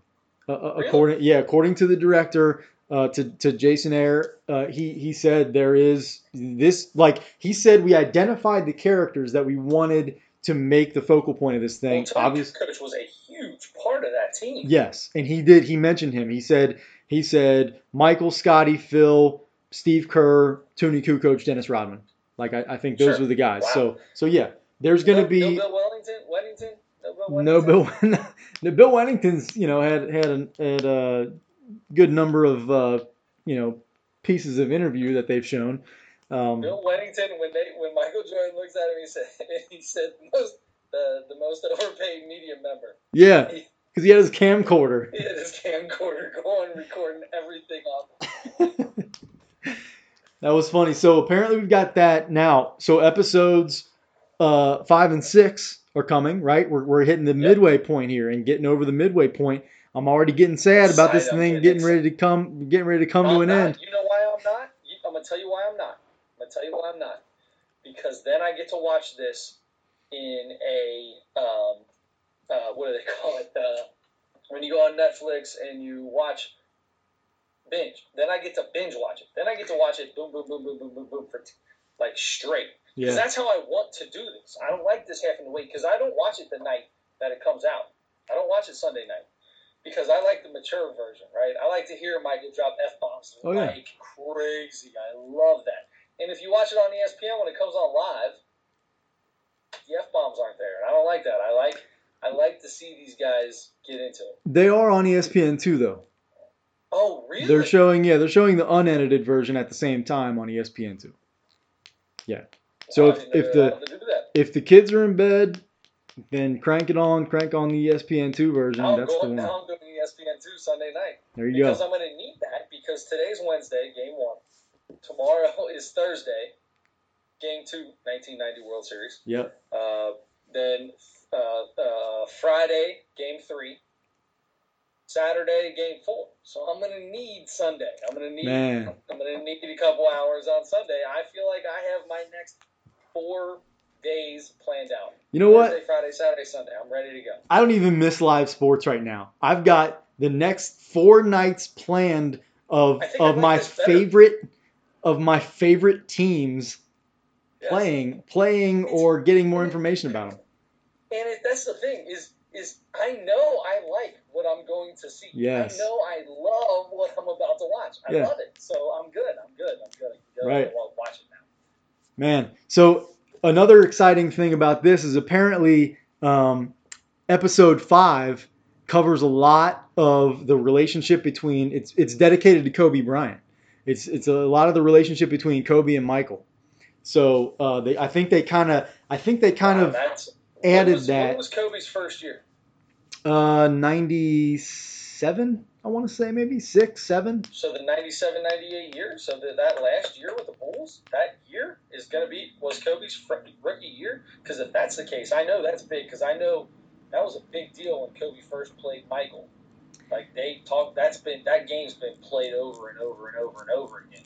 Yeah, it was his first or second year, maybe. It might have been his second year, but he didn't play as much his first year anyway with the Lakers when he came in. So, but you know, anybody that knows Kobe and followed his career knows that everything he did was modeled after Michael Jordan, pretty much. Exactly. So, without a doubt, and he doesn't shy away from that in any way at all. Right. But so anyway, we might get a little. This might be a pretty special episode. Could be a little emotional at times and stuff like that. Yeah, which I'm ready for. Everything's tearjerker for me. Anytime there's a title being won, whenever somebody gets to the pinnacle of anything, whether I like the team or I don't like the team, it doesn't matter. Right? Because I don't think about I don't think about myself being in those shoes, but I see what they feel, and I can only imagine what that feels like. And as I imagine what that feels like, it brings me to tears, dude. Yeah. Anytime somebody wins a title of any kind, I'm super excited. Yeah. Like it breaks me down. It's a little bit of empathy. You kind of feel what they feel, and you feel the happy, you feel at least some version of the happiness that they feel, right? Right. So yeah, and so that it could be. We'll see what happens there. I'm excited about that. And then who knows what? So for episode 6, but it's going to be good. You're going to learn some new things. Hopefully, Kukoc comes in. I feel like at that point you got to have Kukoc because you only got 2 more weeks after that. You've really covered Scotty. Like Kukoc is going to come in. Yeah. You've covered Scotty. You've covered Dennis. You've covered Phil. You've covered Jerry Krause. Michael's going to be covered every single episode, obviously. It's good. I mean, yeah, Michael's the biggest part of this. So I hope I hope we get some Ron Harper too, because Ron Harper was part of that team, and the only time we've really seen him talk is during the conversations about that ELO game in Cleveland. And I'm not saying Ron Harper was a big part of that team in the 97-98 team, but he was part of that team. Yeah. I mean, he played. He was their point guard basically of that team. So I wish they would get some more of that kind of guy or a Kukoc. Yep. Like you said, they're going to do, but I want that background stuff. Bill Wennington and the early stuff is what it is, or not even the early stuff. I guess he was when did Bill win? I don't even know when. He might have played all 10 years for him. No, he was the second three. I think he was in there for all three of the 96, 97, and 98 championships. Either way, though, it's just I want more from those kind of like integral parts that weren't really that big of a deal. Like the Paxson stuff. We get a ton of Paxson in this. There's a lot of John Paxson from the first three. Yeah. We get a lot of that. And Steve Kerr is starting to become more and more and more as they get into this 97-98 season more, which I like that. I love those guys. The Steve Kerrs of the second set of Bulls champ. Well, actually, did he win four? Or did he win? Was he just on the three? He won three. He was just on the second three. Yeah. So I like those kind of guys. The Paxson, the Kerrs, the Coup coaches, the Horace Grants. Those are the guys I want to see. We all know about Michael and Scotty and Dennis. We know how great those guys were. I want to hear the stories from everybody else. Those are the ones I like. Yeah. Yeah, and I've really enjoyed the other interviews that come. So like, I wish that I haven't watched any of this other stuff that's been coming off of this. So what's another good reason to watch it Sunday night is those two episodes lead right into Scott Van Pelt on doing his Sports Center at 11 o'clock, and he does his entire Sports Center at 11 o'clock about The Last Dance. He has more interviews, but he has Steve Kerr on every week. He's got other people on interviewing. He had John Sally and Steve Kerr both last week.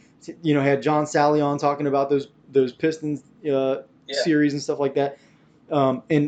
Steve Kerr is because he was a media member for so long after he retired. He's so good with the media. He gives them everything they want, and he's an excellent interview all the time. So he does a great job. You always hear new stuff and good information from him, and he tells great stories.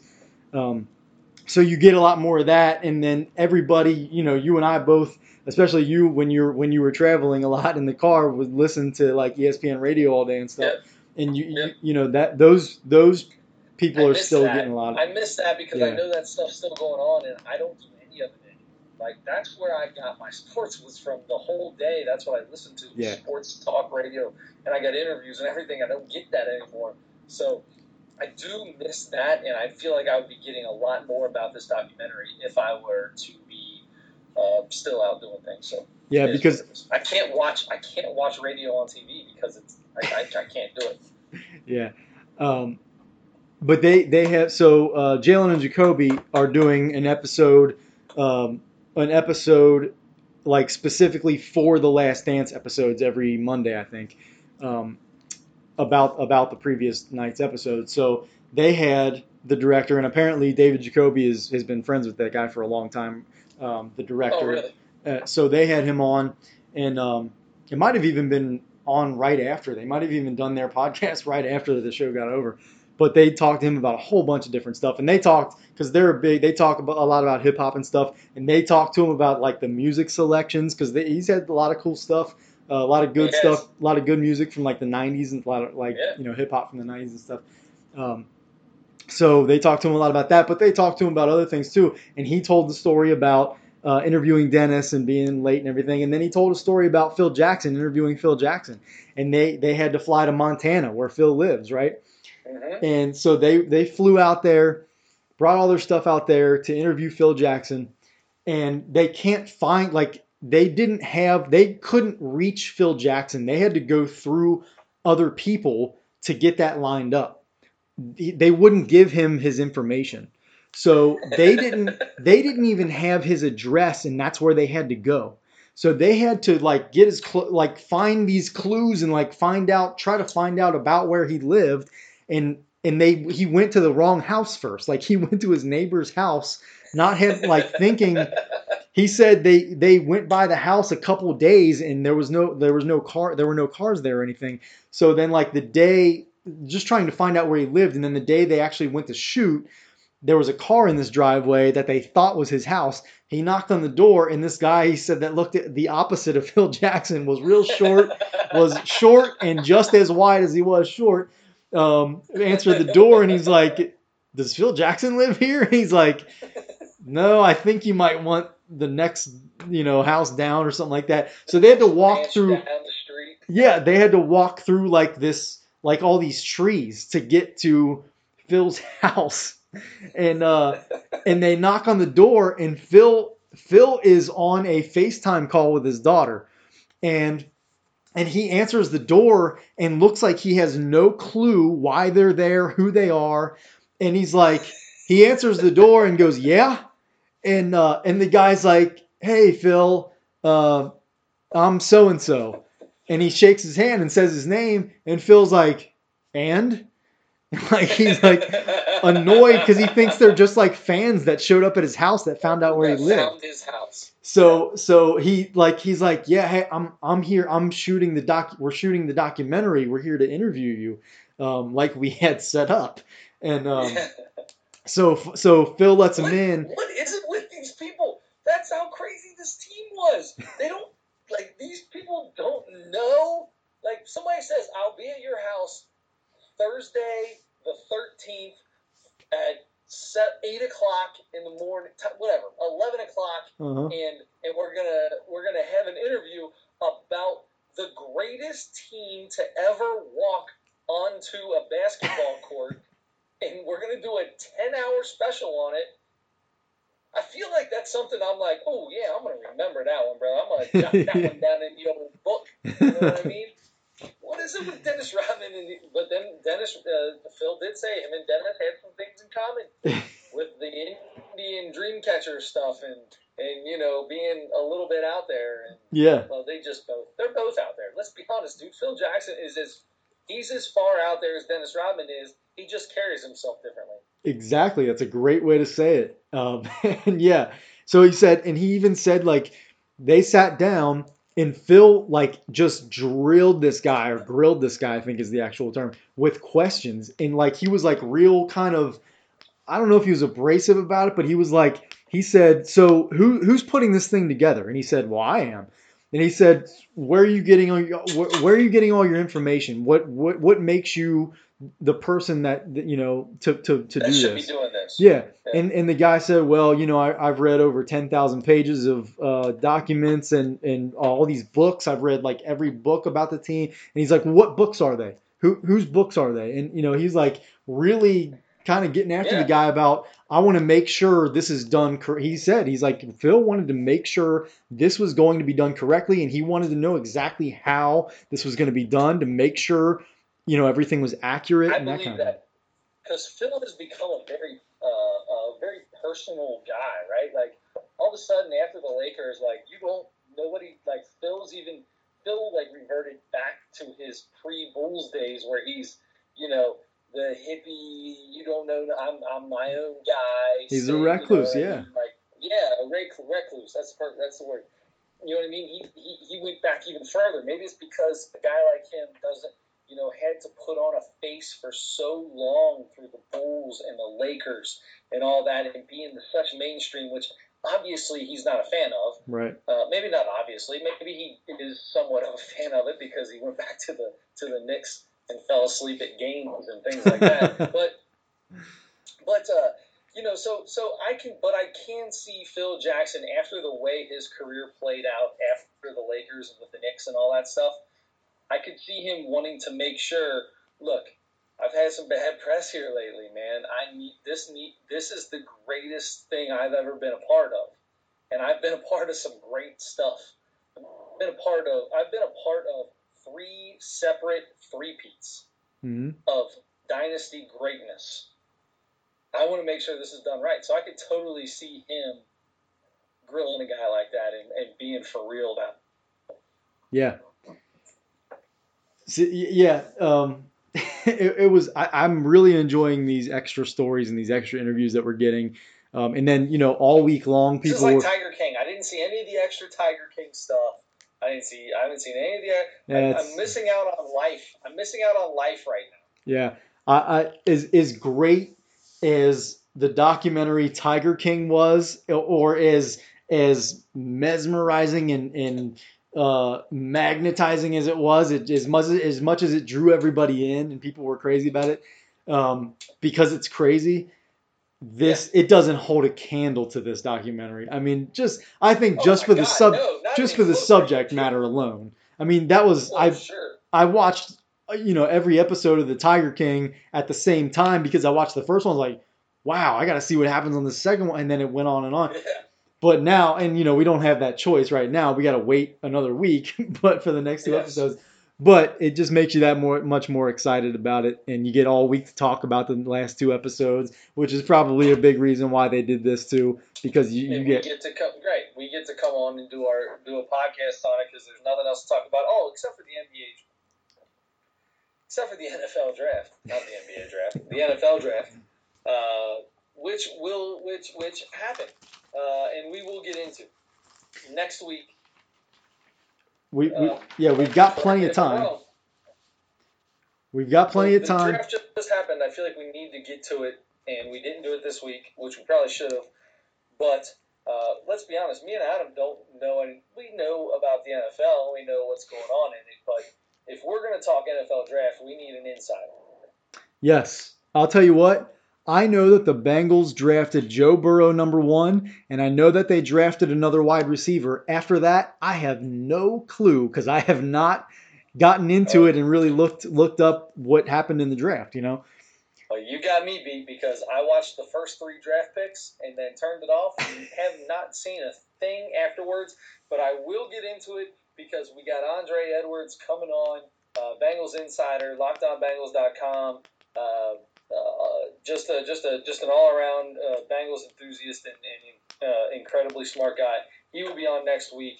We will get into the draft with him, and I promise I'll be prepared. Yes, I will too. But like you said, we're going to rely a lot on him to give us the information we really need about how the Bengals did. So that I'm interested to see what he has to say about The Last Dance too. Yeah, because he's he's he's probably 4 or 5 years older than you. Maybe about 4. Somewhere in that range, maybe 4 years older than you, 5, 6 years older than me. The '98 Bulls, I was put me at 15. Mm-hmm. I still consider that kind of young. Like, I feel like the teams I really remember, maybe it's because it's more recent, but you remember those teams from the time you're 17, 18 till like 28, 29, 30, when it's like the prime of your life, right? Those are this was the prime of this dude's life, was the Bulls of the 90s. Yeah. So I'm really, really interested to hear what he has to say. And he's a he's a huge sports fan. He's not just a football guy. He's a big sports fan all around. Loves UC basketball, loves Reds baseball. I mean, he's a sports guy. He knows what he knows what he's doing. Yes. So yeah, we will, because we'll have a full show next week. We will have Andre on to talk about the Bengals draft. We'll talk to him about he'll help us get going about the Last Dance, and then we'll have some comedy next week. We've got plenty. We will have Kevin Nealon next week. I'm so sorry. I apologize that I did not watch it. We will have Kevin Nealon next week. We have all the time in the world for Kevin Nealon and whoever else we want to do. It's no big deal about this week. We had plenty to talk about. We're an hour and 48 minutes in, and all we talked about was The Last Dance. We talked about 2 episodes of a TV show. That's it. Next week, I will have a computer again. My computer blew up. I will have a computer. We will be hooked up to my board. Chris will again be producing the show from my house instead of Adam at his house right now doing it. God love you, Adam. You filled in great. I appreciate it. But 2.5, 3-hour shows, buddy, I'll get us through it. When I'm not looking at a clock, I don't care. I can sit here and talk for days. When I'm looking at a clock, I'm going to try to get us going. So I'm hoping that we can keep next week under 2 hours. All right, wow, that's going to be hard with all the stuff we've got. So then if we're keeping next week under 2 hours, I've got a couple really quick swipe left, swipe rights for you to end the show. Let's do it. To close things out. So we're going to talk more about football, the NFL draft next week. We've talked about basketball. Baseball, they're still trying to figure out when and how they're going to structure a season, when they get started, if they get started anytime. And there's a lot of crazy ideas being floated around about how they're going to have to redo everything. How the schedule is obviously going to have to be completely redone. You're probably going to have some realignment just for this year as far as who you're able to play. They're probably going to be playing mostly or all neutral site games. What's that? Interleague play is going to be gone. But you might be playing. I mean, unless they do all National League teams in Arizona and all American League teams in Florida or something. You're thinking it's going to be more sectioned of the country off. Well, like you have the Midwest and the Northwest and the Southwest and the Northeast, where that's going to be the bulk of your games. More than anything, I'm hearing the teams that have spring training in Arizona will play in Arizona. The teams that have spring training in Florida will play in Florida. So you're going to have a mix of National League and American League, and you're going to play all neutral site games because you can't watch a Sports Center. I've been watching too much news stuff. I've been watching too much. But nothing's official. I need to get on ESPN. I don't know. I've never heard any of that. Nothing's official. I was going through some things that people are throwing out there, and I wrote all these things down, and I was gonna ask you about them. And some of them are so ridiculous, I'm too embarrassed to even bring them up.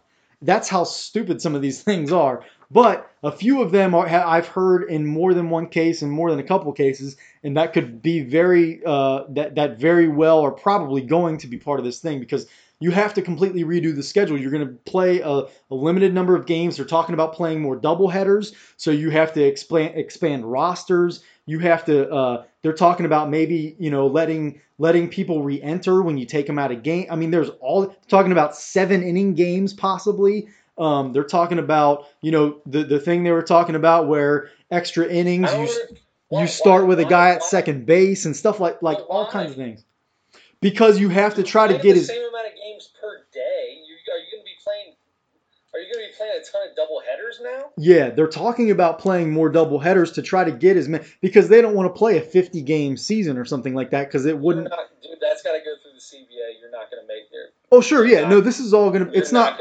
That's not going to. I'm going to tell you right now, these guys are not going to want to play a shortened season, and on top of a shortened season, now all of a sudden have to play a bunch.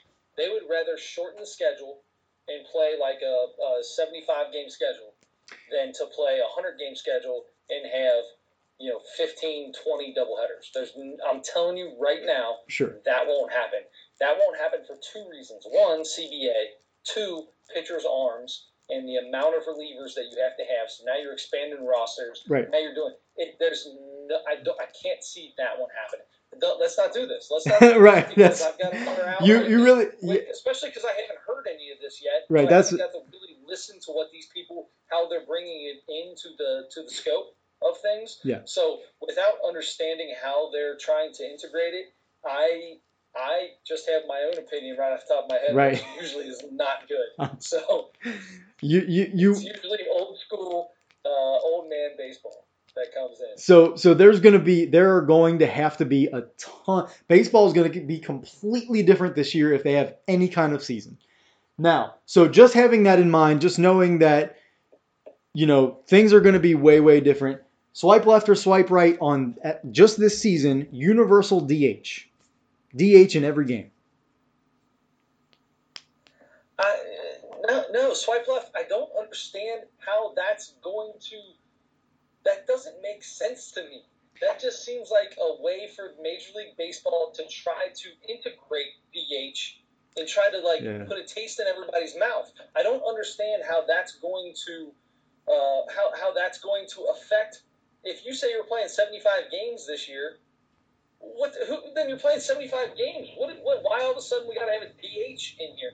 Because that doesn't make sense to me. Because the way the schedule is going to have to be broken up, and because realignment is going to have to happen, like within divisions and stuff. I don't think you're going to be able to play that. So you're not going to play the same amount of games against National League teams and American League teams as other teams are. You're going to play a disproportionate amount of games. So you're saying it wouldn't be fair to. Yeah, some teams' pitchers are going to end up. An American League team who has designed their team around the DH to have to play a bunch of National League teams and have to not be able to use that DH in a bunch of their games because of how these teams are now realigned. Okay, well, in that case, I feel a little more. I feel like I understand that a little bit more. And in that, you know what? If you are going to disproportionate the amount of games that National or American League teams are playing, and there's just no way to make sure everybody's equal, then I guess, and it's going to be even more interleague play than before, then I think I'm okay with that. It makes sense. Okay. Michael Lorenzen's our DH anyway, so right. Every team has a DH. It's you just have another bench guy. But I like American League teams are. No, every team has a DH. Sure, when you talk about American National League, because it's just a guy off your bench. Right. But American League teams have a guy who is your designated DH for 150 games or 128 games a year. Whereas the National League, they bring a DH in, but that's a bench guy. American League teams have a guy who plays every day as a DH. And I disagree with the fact that everybody has a DH. I don't think that's true. Okay. I think Edgar Martinez was a DH. Right. Yes. Right. Obviously, and we don't have Edgar Martinez on the bench. Sorry. And that right. probably went too far. Nobody else has Edgar Martinez. That's true. Right. But anyway, so Baines or Eddie Murray or David Ortiz. So David Ortiz. Okay, so then let me do the next one. Assuming that everybody wants to have, because I think the thinking is that if you have a 50 game, a 75 game, even a 90 game season, that's like only half or less than half of a season. I think people are worried about that not being a sufficient amount of games to really determine who should be in the playoffs, which that's another thing. They're talking about adding more teams to the playoffs for this season because to give more teams a fair chance because there aren't as many games to prove yourself, which to me doesn't make sense. But forget about that.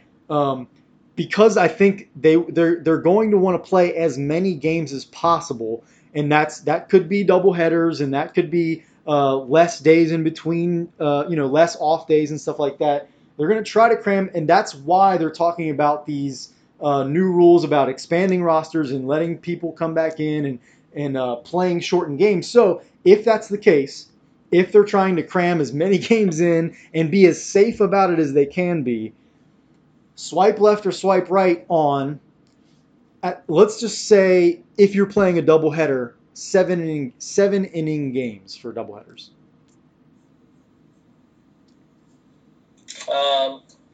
I swipe left of that because too much of baseball is statistical, and I just, unless you can find a way to make sure everybody plays the same amount of doubleheaders. Yeah. I don't like 7-inning games in Major League Baseball. I just don't like that. I want you to play a full game. A full game is 9 innings. It is what it is. That's a full game of baseball. You set your team up around 9 innings of baseball. I don't want to see teams start doing ridiculous. Now, I don't want to say ridiculous, but somebody like a Joe Madden, who whenever he plays a doubleheader decides he's gonna completely do something weird with his, like, start a second baseman as a pitcher in his second game, or just because this, that, or the other. I don't want that. I want baseball, and I know I'm still getting baseball, but I would rather you play 70 games or 50 games or 60 games and not try to cram as many games as possible. Just say everybody plays this amount of games, but we're still playing 9 innings. We're still playing. Maybe the interleague play is more. Maybe if you want to do this where there's no fans and every game's in Arizona, every game's in Florida. If you want to do that, you can do it. But when I do watch a game, I still want it to be baseball. Sure. Now 7 innings is not baseball. That's college baseball. Double headers in the minor leagues are 7 innings right now. Good for them. So that's not Major League Baseball. That's not That's not what I watch. When I watch the Reds and it's a doubleheader, I want to watch 2 9-inning baseball games. Gotcha. So, but even though it's if they try to get as many games in as possible in order to get as close to a full season as they can in. You know what? I don't care. At this point in time, this is so crazy. I don't care about getting the most amount of games in as possible. Gotcha. Everybody plays the same amount of games. They play the same amount of games. It's just short. Look, the strike years have happened. You know, in 88, was it 88 or 88? There was 2 separate seasons. And then. So there's the winner of both seasons or whatever halves came together and played. There's so many weird things that have happened. You don't need to try to do all these double headers. I don't need all that. Mm-hmm. Just play 50 games. So 50 games. Whoever comes out of that, the best teams out of those 50 games, that's who plays the playoff series. Yeah. And you're good with that. Play half a year, and whoever would have won that first half of the year, that's who wins. That's it. Everybody's in the same boat. Mm-hmm. We're all. It's nobody has an advantage because of it. It is what it is. Everybody is playing by those rules, so let's do it. Yeah. So then this last one, then it is going to be. I already know. I already know then because based on how you're thinking about the whole thing. So ties. They're talking about allowing ties.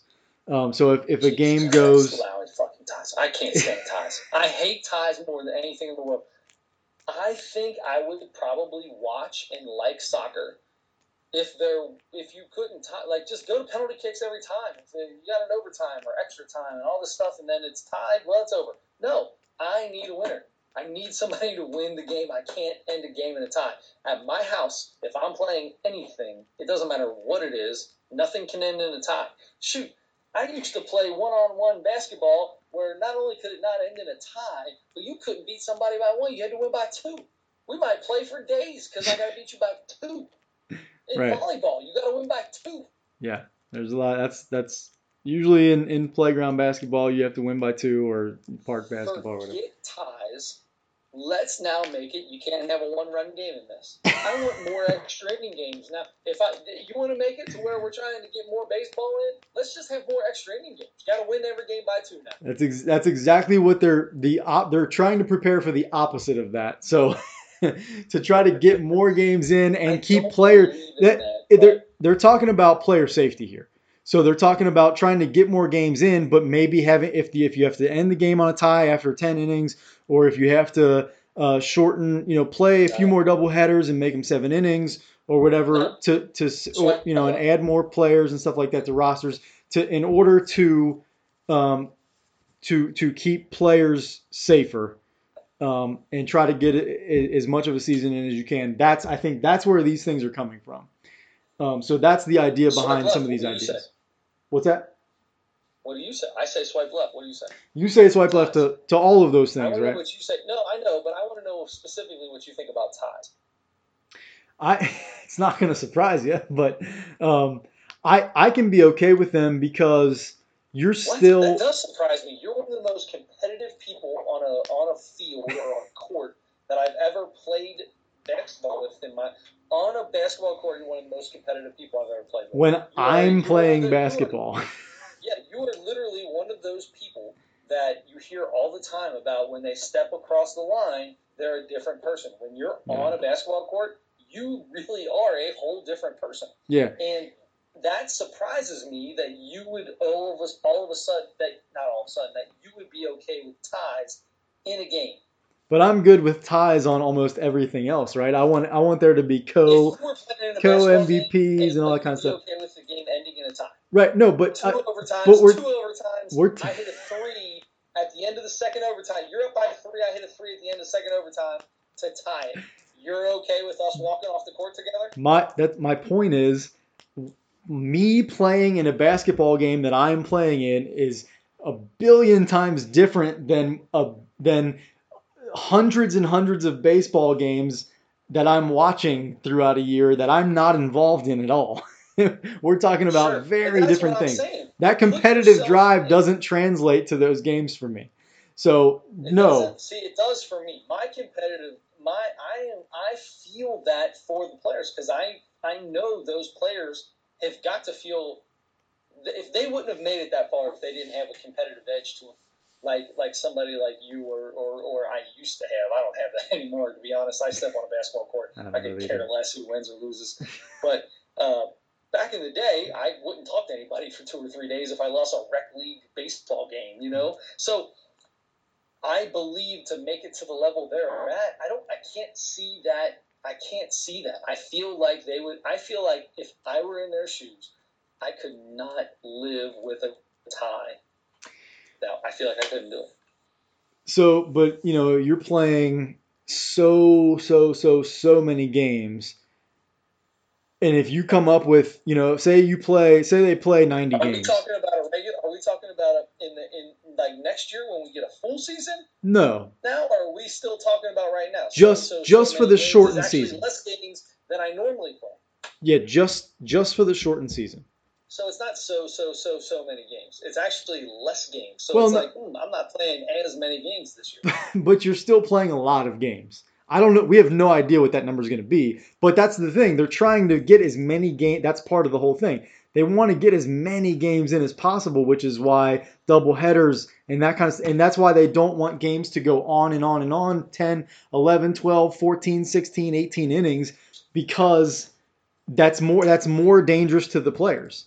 Because they're what is the website or the group that like Tim Kirchin always goes to that gives them all stats. When he needs a stat, he goes to, it's not Elias. Maybe it is the Elias Sports, whatever. Elias is one of them, yeah. Okay, so I want those guys to tell me what are the percentages of games that go past 10 innings. Yeah, I'm sure that's something they would consider too. I'm sure they would look into that. 2% of total games in all of Major League Baseball. Mm-hmm. I don't give 3 craps about 2% of the games. 2% of 70 games is not going to all of a sudden. No, I don't want you to make a rule change to the league because what they do coming up this year, I can guarantee these are all things that they're going to try to push into following years. When you talk about stuff like ties and 7-inning doubleheaders and putting somebody on second when you get to the 10th inning and all this other stuff, those are things they're gonna do it this year. If they do it this year, they're gonna try to push it and make it. Oh, everybody's got a feel for it. They're used to it now. Let's get it going on the everyday world of our baseball or the every season world of our baseball. Okay, so there's a lot we could talk about. We could talk all day long about this whole thing and all these different possibilities and everything. Literally, I could do this all day. I know you could. But I'm definitely more okay with ties. At the end, if you play 50 games or you play 120 games, at the end, your record is going to be what it is. If you end up in a tie where you have the same amount of wins, losses, and ties as somebody else, and it matters to whether you make the playoffs or not, you're going to play that game 163. So no matter what, I know that. No matter what, it's going to end up that way. I can't walk off a field as a professional with a tie. I can't do it. I can't do it. It's about the big picture, buddy. About the big picture. I can't do it. So the big picture, you just said game 163. And the big picture you're talking about, I assume, is the fact that this is going to be a shortened season. Yes, but over a full season. Those are two different things. No, over a full season, that's the big picture. Like your ties might not matter at all.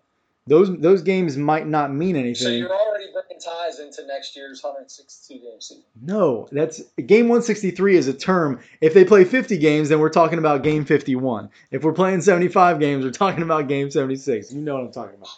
So we don't have time for this. We don't. So you swiped left on all those ideas, and I'm going to swipe right on those ideas just for this season because that's all I'm thinking about. It's not going to happen. You can't tell me that whatever happens now isn't going to be put into effect, or they're not going to try everything they can to put it in effect for the future. This is a 100% completely different circumstance. Some of these ideas are things that they've already talked about as possibilities for the future, but a lot of these things are only for this season, because you're going to have to change so much about how you schedule and how you align the entire league, who's going to play who, when, and how that's all going to work. I think because there's going to be so much change with that stuff, you're going to have to change some rules that have been in place since the 1800s, since baseball was first invented, and it's going to be hard for people like us that don't want to see change to something that's been the same all the time. This is a totally different thing. I don't see most of this stuff being a thing that they're going to try to put in the following year or whatever, or whenever things get back to normal. I think this is we have to look at it like it's just for this season. All right, if it's just for this season, I don't care what we do. Let's mess everything up. I care less. That's where I'm at. You gotta have something signed next to it that says that's it. We ain't playing around with baseball next year. I don't think anybody else is thinking that way, man. I think you're. I disagree. They've been talking about this stuff with ties for years now. But they've been talking about putting people on second for years. But it's minor league baseball. You just said it already does that. Yeah. With doubleheaders, they already play 7-inning games. So yes, they are thinking about it. The things they put into the minor league are things they put there to see how they work, to use them in the major leagues. Yes. So I don't think that these things are all going to be just one-year things. I think they're things they're trying to implement, and this gives them an opportunity to implement them faster. Yeah, I disagree. Some of them, like I said, some of them are things they've been talking about, and some of them are things they're trying in the minor leagues. But this is a special. This is a different thing than any other thing we've ever seen. They have to change on the fly the way everything works this year to make this season work. Next year doesn't even matter right now. I'm fine with that, but it's got to have a caveat of this isn't happening next year. Yeah, no, I think that's automatic. I don't think anybody is worried about that. I don't think it's automatic as you think it is. All right. They wouldn't have could be wrong. Things in the minor leagues if they weren't thinking about trying to make them happen in the major. But it's a couple of these things, yes, but they're going to make a lot more changes like that this year because they have to, because it's different. But the DH, because of those things, I don't care about that. That's different to me. But when That's you what start I mean. changing the fundamental rules of how many innings you play and letting someone be on base at the beginning of an inning, they're really strange to think about, yes. Yes, and that one specifically, I still don't like, even for this shortened season. But that's why I'm more. In softball, like in leagues that I play in, if it goes to extra innings, they need that game over because they've got an hour to an hour and 10 minutes for a game. Mm-hmm. And if it goes to extras, you got to get that game over with. So you get a guy on second because somebody's got to score. Right. Yep. Yeah. So anyway, this isn't about quickening the game. It's about getting more games in. Right. So safely for the players. Why we have to make the game shorter? Why do we have to make the game shorter when I can't get any more games in a day? Well, no, that's they want to get more games in it. If they can play more double headers to get more games in, that's why they want to shorten games and let them end in ties, so that, because you have no idea how long a game can go if it's a tie. That's why they want to do it. I hate it. I know. I hate it. I can see it. All right. Well, that's all. That's all we've got for this week. We got a lot of stuff for next week. We already talked about it, so I'm gonna let you take it away. You saved those swipe left, swipe rights for the end of it. I should not have done that. I should not have done those at all, as a matter of fact.